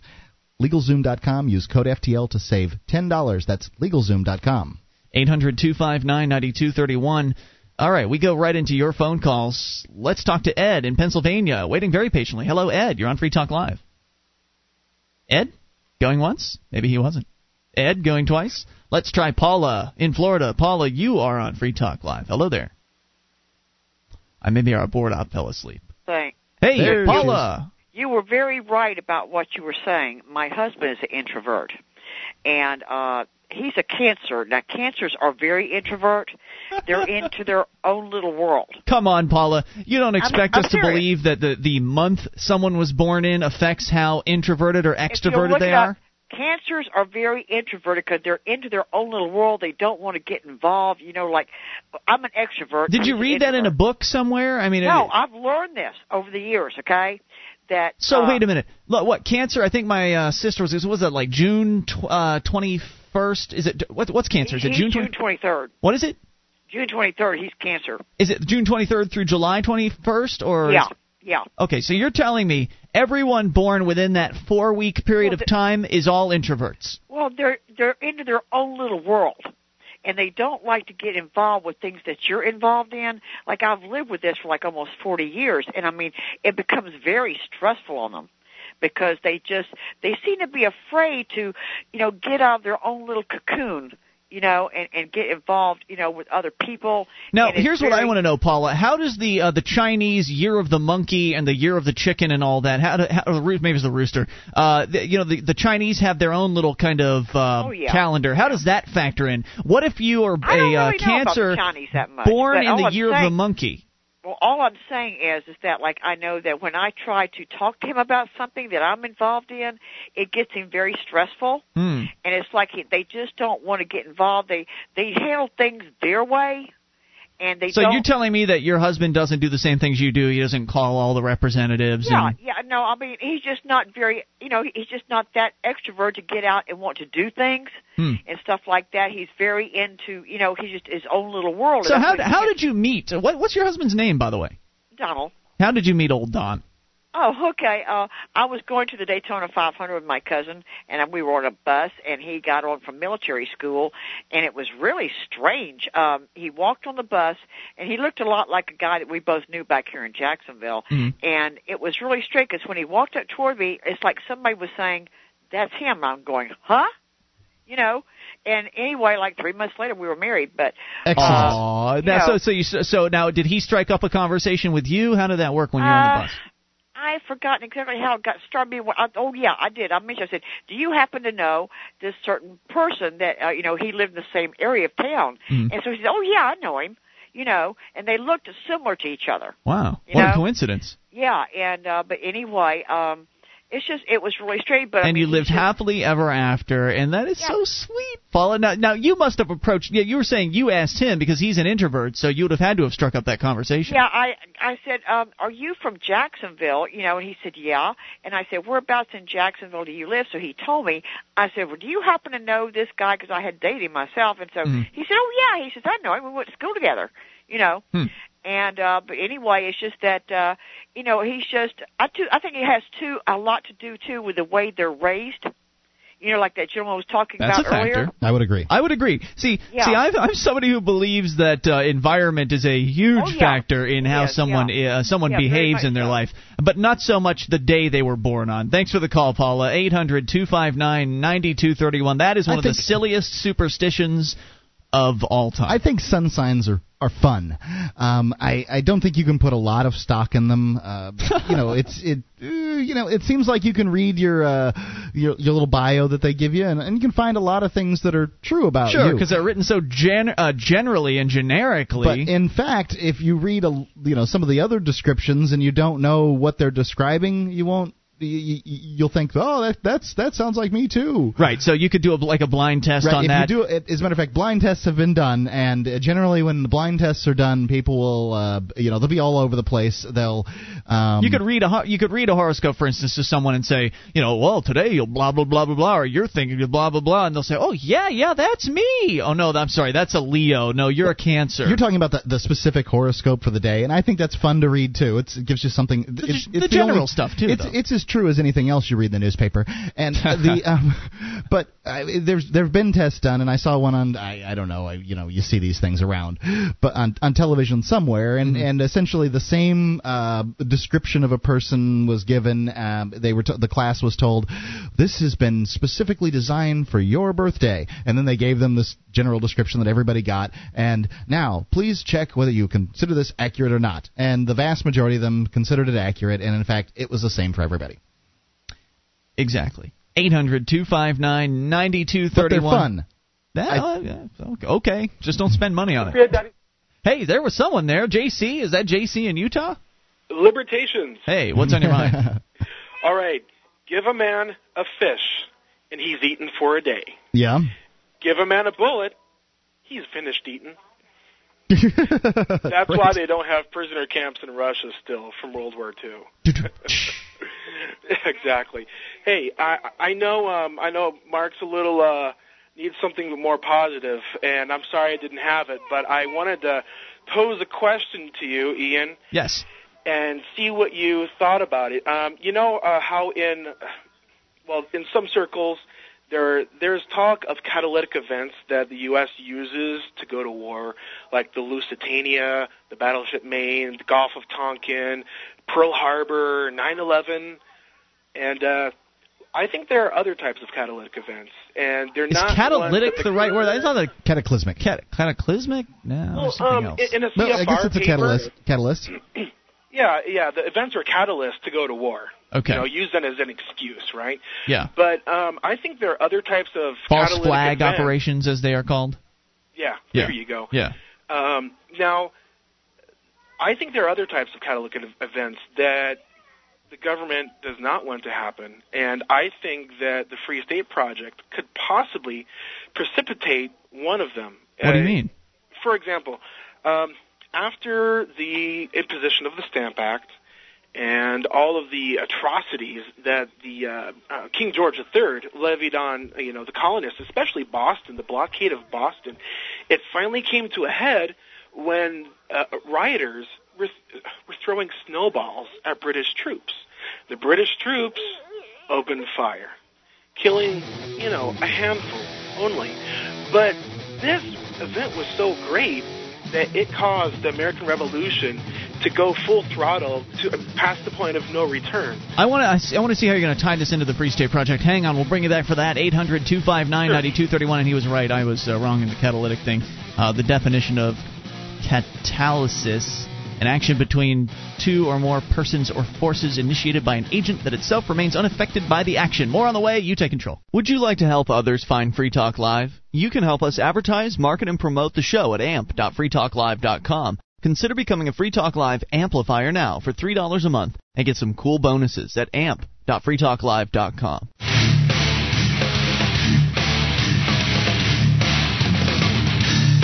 This is Free Talk Live. It's your show. Bring up anything. The toll-free number is 800-259-9231. SIGL CAI toll-free line. Ian here with you. And Mark. 1-800-259-9231. You can join us on our website, freetalklive.com. We've got archives, so if you've missed a moment of the show, just go and download them right there from the front page of the website for your downloading convenience, totally free at freetalklive.com.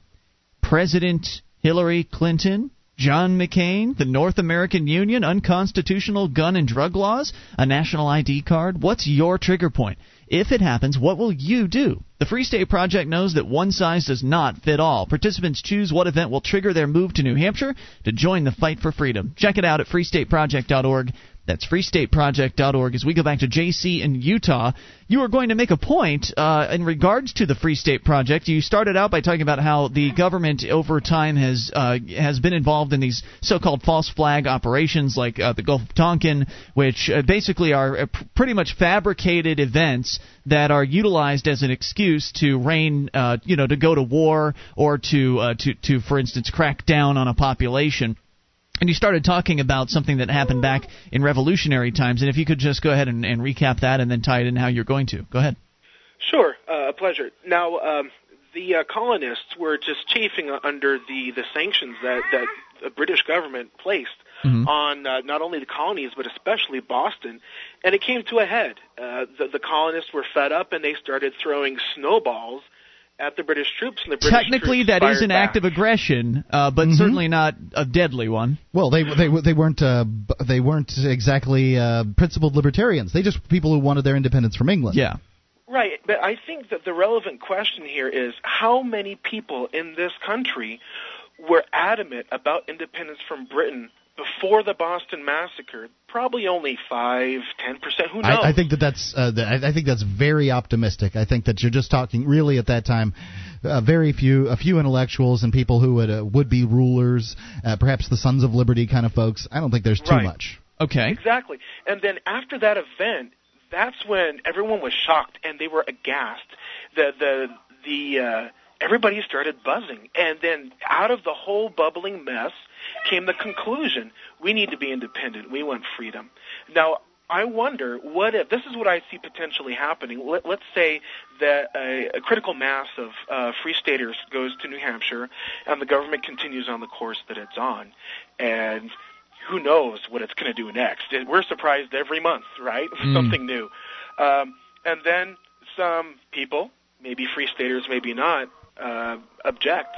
There's a clash somehow, maybe between riot police and rioters, or who knows? It could be anything. Yeah, but it doesn't seem like, I don't think we're attracting rioters. I mean, the people that are in the Free State Project are mostly nonviolent sorts, and it doesn't. I don't think so either.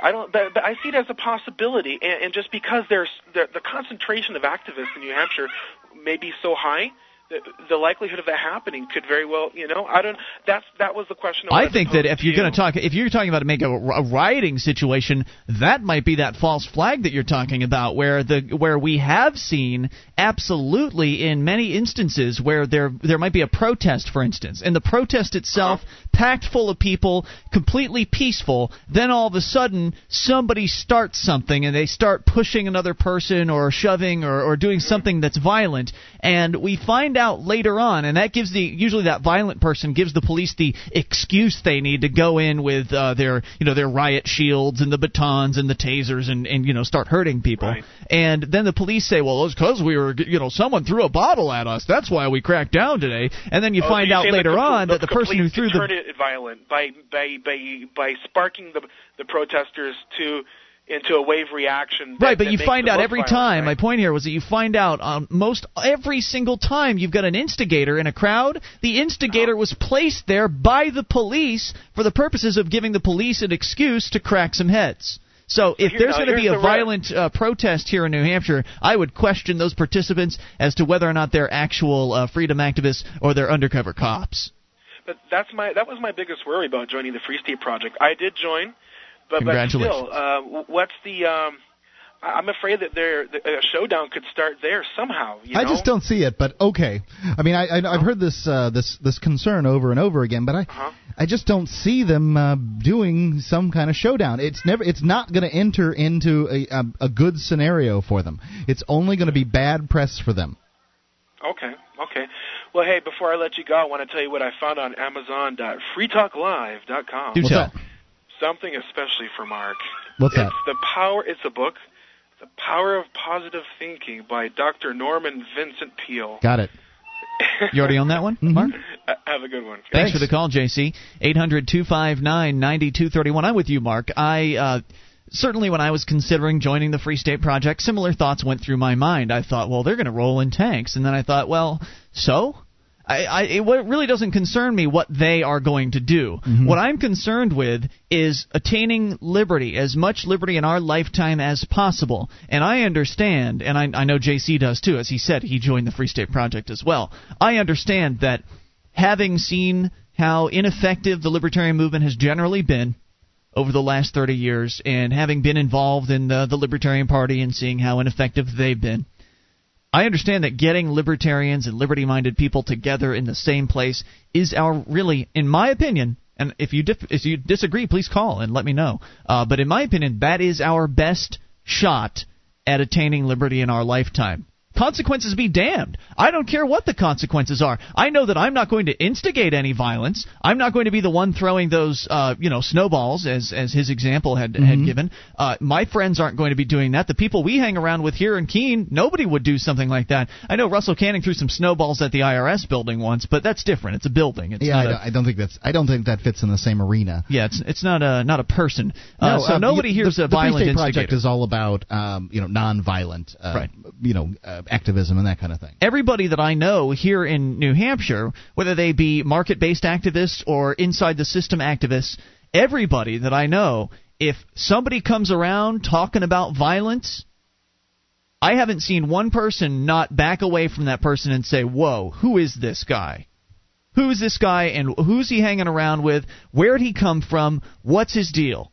Because somebody that comes around a group of liberty activists and starts talking about, all right, we need to put some bombs together and go and blow some stuff up. That person is more likely than anyone else to be a federal agent, some sort of government goon who's been planted in your midst to put ideas like that into your head and to start giving you, bad, violent tendencies. Well, time after time it's been shown. If they wanted to do away with the Free State Project, there'd be a simple way to do it is start taking out the board of directors. There's have 6 people who are influential or on the. I wouldn't even think they'd even go after the board. Quite honestly, they're not that influential inside the project. Most of them, but maybe 6 people out there have accidents, and I would think that would. Make most of the people, the other participants, whoa, and back off quite a bit, and they're not going to and they're not doing that. They haven't. You're right. Now I just don't think they're going to do that. And if I if I happen to take that bullet for liberty, well, I won't feel a thing, I'm sure, and my life insurance is paid up. Thanks. 1-800-259-9231. That's you can't concern yourself. You can't concern yourself with what they're going to do. You can think about some of the options and prepare, but you shouldn't obsess over it. I think there's a difference between being prepared and being obsessed, right?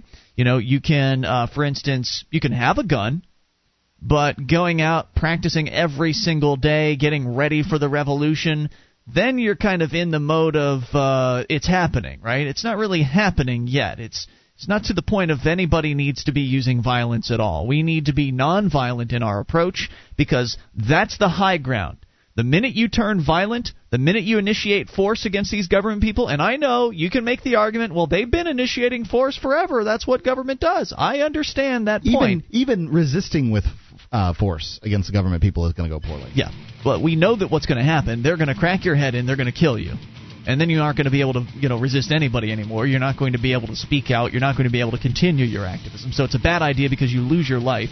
But it's also a bad idea because you're lowering yourself to their level. They are the ones who are violent. We're the ones who are nonviolent. We're the ones with the moral high ground. Don't give it up. More on the way. You take control. It's Free Talk Live.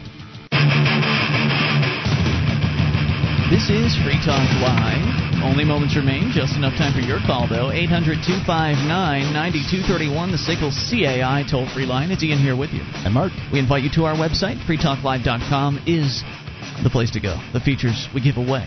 So enjoy those on us. And if you like the show, you want to help support Free Talk Live, become an amplifier, go to amp.freetalklive.com and join, advertise, market, and promote. That's what your dollars will help us do. $3 a month is all it costs. You get access to the AMP-only call-in lines, the AMP-only chat room and forum, and more. Get all the details at amp.freetalklive.com. And that money does help us get on more radio stations. In fact, we'll be announcing a new one tomorrow night. Of course, we already broke the news earlier this week, so no point in continuing to mention it. Let me get to a story here that's actually in relation to what we were just talking about. The idea that there are going to be these violent people that are going to encourage the liberty activists to commit violent acts against government people.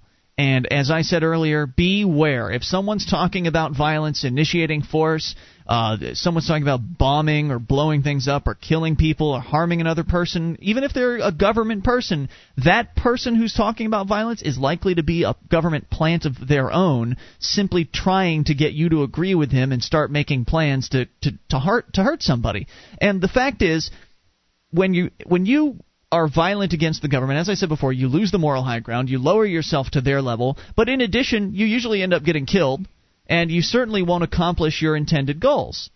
Because the government will spin that entire episode, if you actually do go out and commit that violent act, will spin that entire episode as they being the victims. The poor city council members, they were the victims of that mad shooter, and he's crazy. And we need more and tougher and stronger laws to combat this. We need more police in the street. And that has been the history of government's response to violent action. Yeah, they really got that down. Right, it cracks down. So the question becomes, well, when is it appropriate? And there's a neat little article over at thelibertypapers.org that addresses it. Skipping down to the relevant portion, it says here, to create a free society, we must persuade our neighbors to seek freedom. We must persuade them to adopt our aims as their own. This is done through speech and writing, by setting a public example through acts of civil disobedience. Examples of these forms of resistance include such steps as videotaping police operations and publishing them on YouTube. Inventing new technology. That's important, by the way, because then you can show how violent they are. Then they become the threat for people to be frightened of. Inventing new technologies that make bad laws impossible to enforce. Befriending law enforcement officers and persuading them to question the bad laws they enforce. That's what law enforcement against prohibition is doing brilliantly, I might add. Organizing mass movements that publicize the pro-freedom cause. Free State Project, anyone? Flouting unjust laws in a manner that elicits public contempt for them. And that's part of the civil disobedience portion. What's needed is a propaganda war, and these are the tools of the effective propagandist. Most people do have a rudimentary emotional sense of justice, and the most effective forms of resistance are ones that evoke it. The goal is to have everyone, including government officials, rallying to one's cause. Now, is violence never appropriate? Hardly. Violence is appropriate when both of the following conditions are met. Number one, the violence must be proportionate to the aggression being resisted. The violence cannot be overly destructive or murderous. It must, like for instance, the guy in the bulldozer tearing the town to pieces, tearing all the government buildings to pieces. It must be at the minimum level to end whatever aggression one is defending against. Should the aggressor end his aggression and withdraw, the violence must end. This latter point is very important, since the only way a peaceful and freer society is going to happen is if the rebellion ends with the survivors willing to live peaceably with each other. And of course, the violence cannot be aimed at innocent individuals. The picture we can't see that. Number two, So that was the first one. The violence must be proportionate to the aggression and has to stop when the aggression stops. 2, the violence will not make things worse. This requires that one of the following 2 conditions are met. Number 1, the majority or a near sizable minority of the populace supports the rebels' aims but refuses to act out of fear. In the early 1920s, as the Bolsheviks sought to establish control over the Russian Empire, the GRU prosecuted a terror campaign against the citizenry. At any time of the day, there could be a knock on the door, or an agent seizing hold of a victim on the street or in their workplace. The victims would be bundled off to be tortured and, all too frequently, shot without even the pretense of a show trial to justify their murder. One Russian writer who witnessed this reign of terror commented that had 1 in 10 households met the GRU agents with clubs and knives, it would have stopped the organization in its tracks. The GRU counted on fear and its ability to prevent its victims from acting in concert to enable their murderous campaign. And number 2, the second condition that should be met. When one faces certain death, like the Poles facing deportation to Treblinka, in this case, you've got nothing left to lose. So if you're going to certainly die, you might as well fight back at that point. But the prior rule still applies, that if the aggression stops, if your resistance stops the aggression, you don't go and then continue to exact revenge after that point. Yeah, I don't think we're at the point that violence makes any sense at all, even in reacting. The government agents aren't coming to our doors, dragging us off, and shooting us without the pretense of a show trial. I'll admit you can find a story here and there that one can argue with this. And, in this country, there's no way they would shoot you. They'd put you in prison and then tax the rest of us in order to keep you there, because that's how we do things. But, I don't think we're quite there. I think that Russell Canning and Lauren Canario's system of, non-compliance and Dave Ridley's system of videotaping all the time is every time you come into an interaction with a government agent, especially if they come to your house for some reason, videotape them. Or audio record, one or the other. Well, video them if you can. If you can plan ahead, video them, and if you have to, audio record, do that. But these people are, they're just petrified of cameras because they know what they do is wrong. Now, I don't know. I suppose you could go into a business and, if you're videotaping your interaction with the McDonald's clerk, they might think that was very strange and become, upset and everything. But that's a private business. It's different there. Because I understand these that there's claim some to be your servants. I'm just, right. They're working for me. How come I can't videotape you? If you're doing something, doing something so great and honorable for society, then surely a videotape shouldn't bother you. So I agree completely. We are not even close to being there yet. Nonviolent non-cooperation is definitely the current strategy. It's very effective. In the tradition of Gandhi, in the tradition of Martin Luther King Jr., these are people that made things happen without ever raising a fist to anyone else. Their examples should be looked up to and emulated. And we should have our own people setting examples, like Russell Canning and Lauren Canario, many of the wonderful activists that we have here in New Hampshire. And, of course, we continue to bring you those stories. But we've got to go to your phone calls. Let's talk to Troy in Canada on the amp line. Hello, Troy. Hi there. Hey, what's on your mind? Earlier on in the hour there, Paula mentioned something about astrology. And anyway, I just wanted to let her know about astrology's dirty little secret. What's that? And that's the 13th sign to the zodiac. What is that? Really? Yeah, Ophiuchus. Anyway, it's the 13th sign. It's the sun is in this constellation for 19 days. It's only in Scorpio for 7 days, it says here on Wikipedia. And anyway, it's just not one of there's only 12 signs, of course, and that kind of throws a wrench in the whole astrology theory. Oh, I see. So, in fact, there aren't 12 signs as, astrology espouses, and it's really only in Scorpio for 7 days out of the, 28 or something like that. How could they mess that up so bad? Nobody checks them. They just wanted, probably when they did the zodiac, they wanted 12 fits for the 12 months, and it just... Maybe they were superstitious. Maybe they didn't want the number 13 in there. It would figure that some astrology believer would also be superstitious, right? It would. Thank you for the call, Troy. Appreciate the call. 800-259-9231. Let's talk to Andrew in Chicago. Andrew, you're on Free Talk Live with Ian and Mark. Hello? Andrew? Hello, person is calling through an internet relay service. Oh, this is one of operator these. 5248. Are We you haven't gotten familiar one of with these the in a internet relay? Yes, we are familiar. As I understand it, it's someone who claims to be deaf or blind or whatever, and they're trying to type through a keyboard, and you have to read all the things that they say. I don't know how well this is going to work, considering we've got 30 seconds left. Normally, this is an abject failure of a phone call, but what do they have on their mind? Go ahead. All right, the person is not done typing their conversation, but So how are you doing? We're not allowed to talk to him. I know. They're never allowed to talk to us. What's your name, Mr. Translator? I'm not allowed to give that information away. I know. Who do you work for? That's also something I cannot give away. Is it the phone company, or is it some sort of private service? You don't have to tell us the actual company name. It's just a relay service. The relays. Now, who pays for it? Taxpayers, I do believe. Really? It's the community. Well, if taxpayers are paying for it, then I demand to know who's signing your checks. Because you're a taxpayer. Right, You deserve to know. Can't give that information away. But the caller has typed, hello. I was thinking about how good it would be if a what? I suspect you heard a bad word. I don't think so. I think it was going to be Obama something. Anyway, we'll be back tomorrow night. You can join us online in the meantime and call us for real. It's Free Talk Live.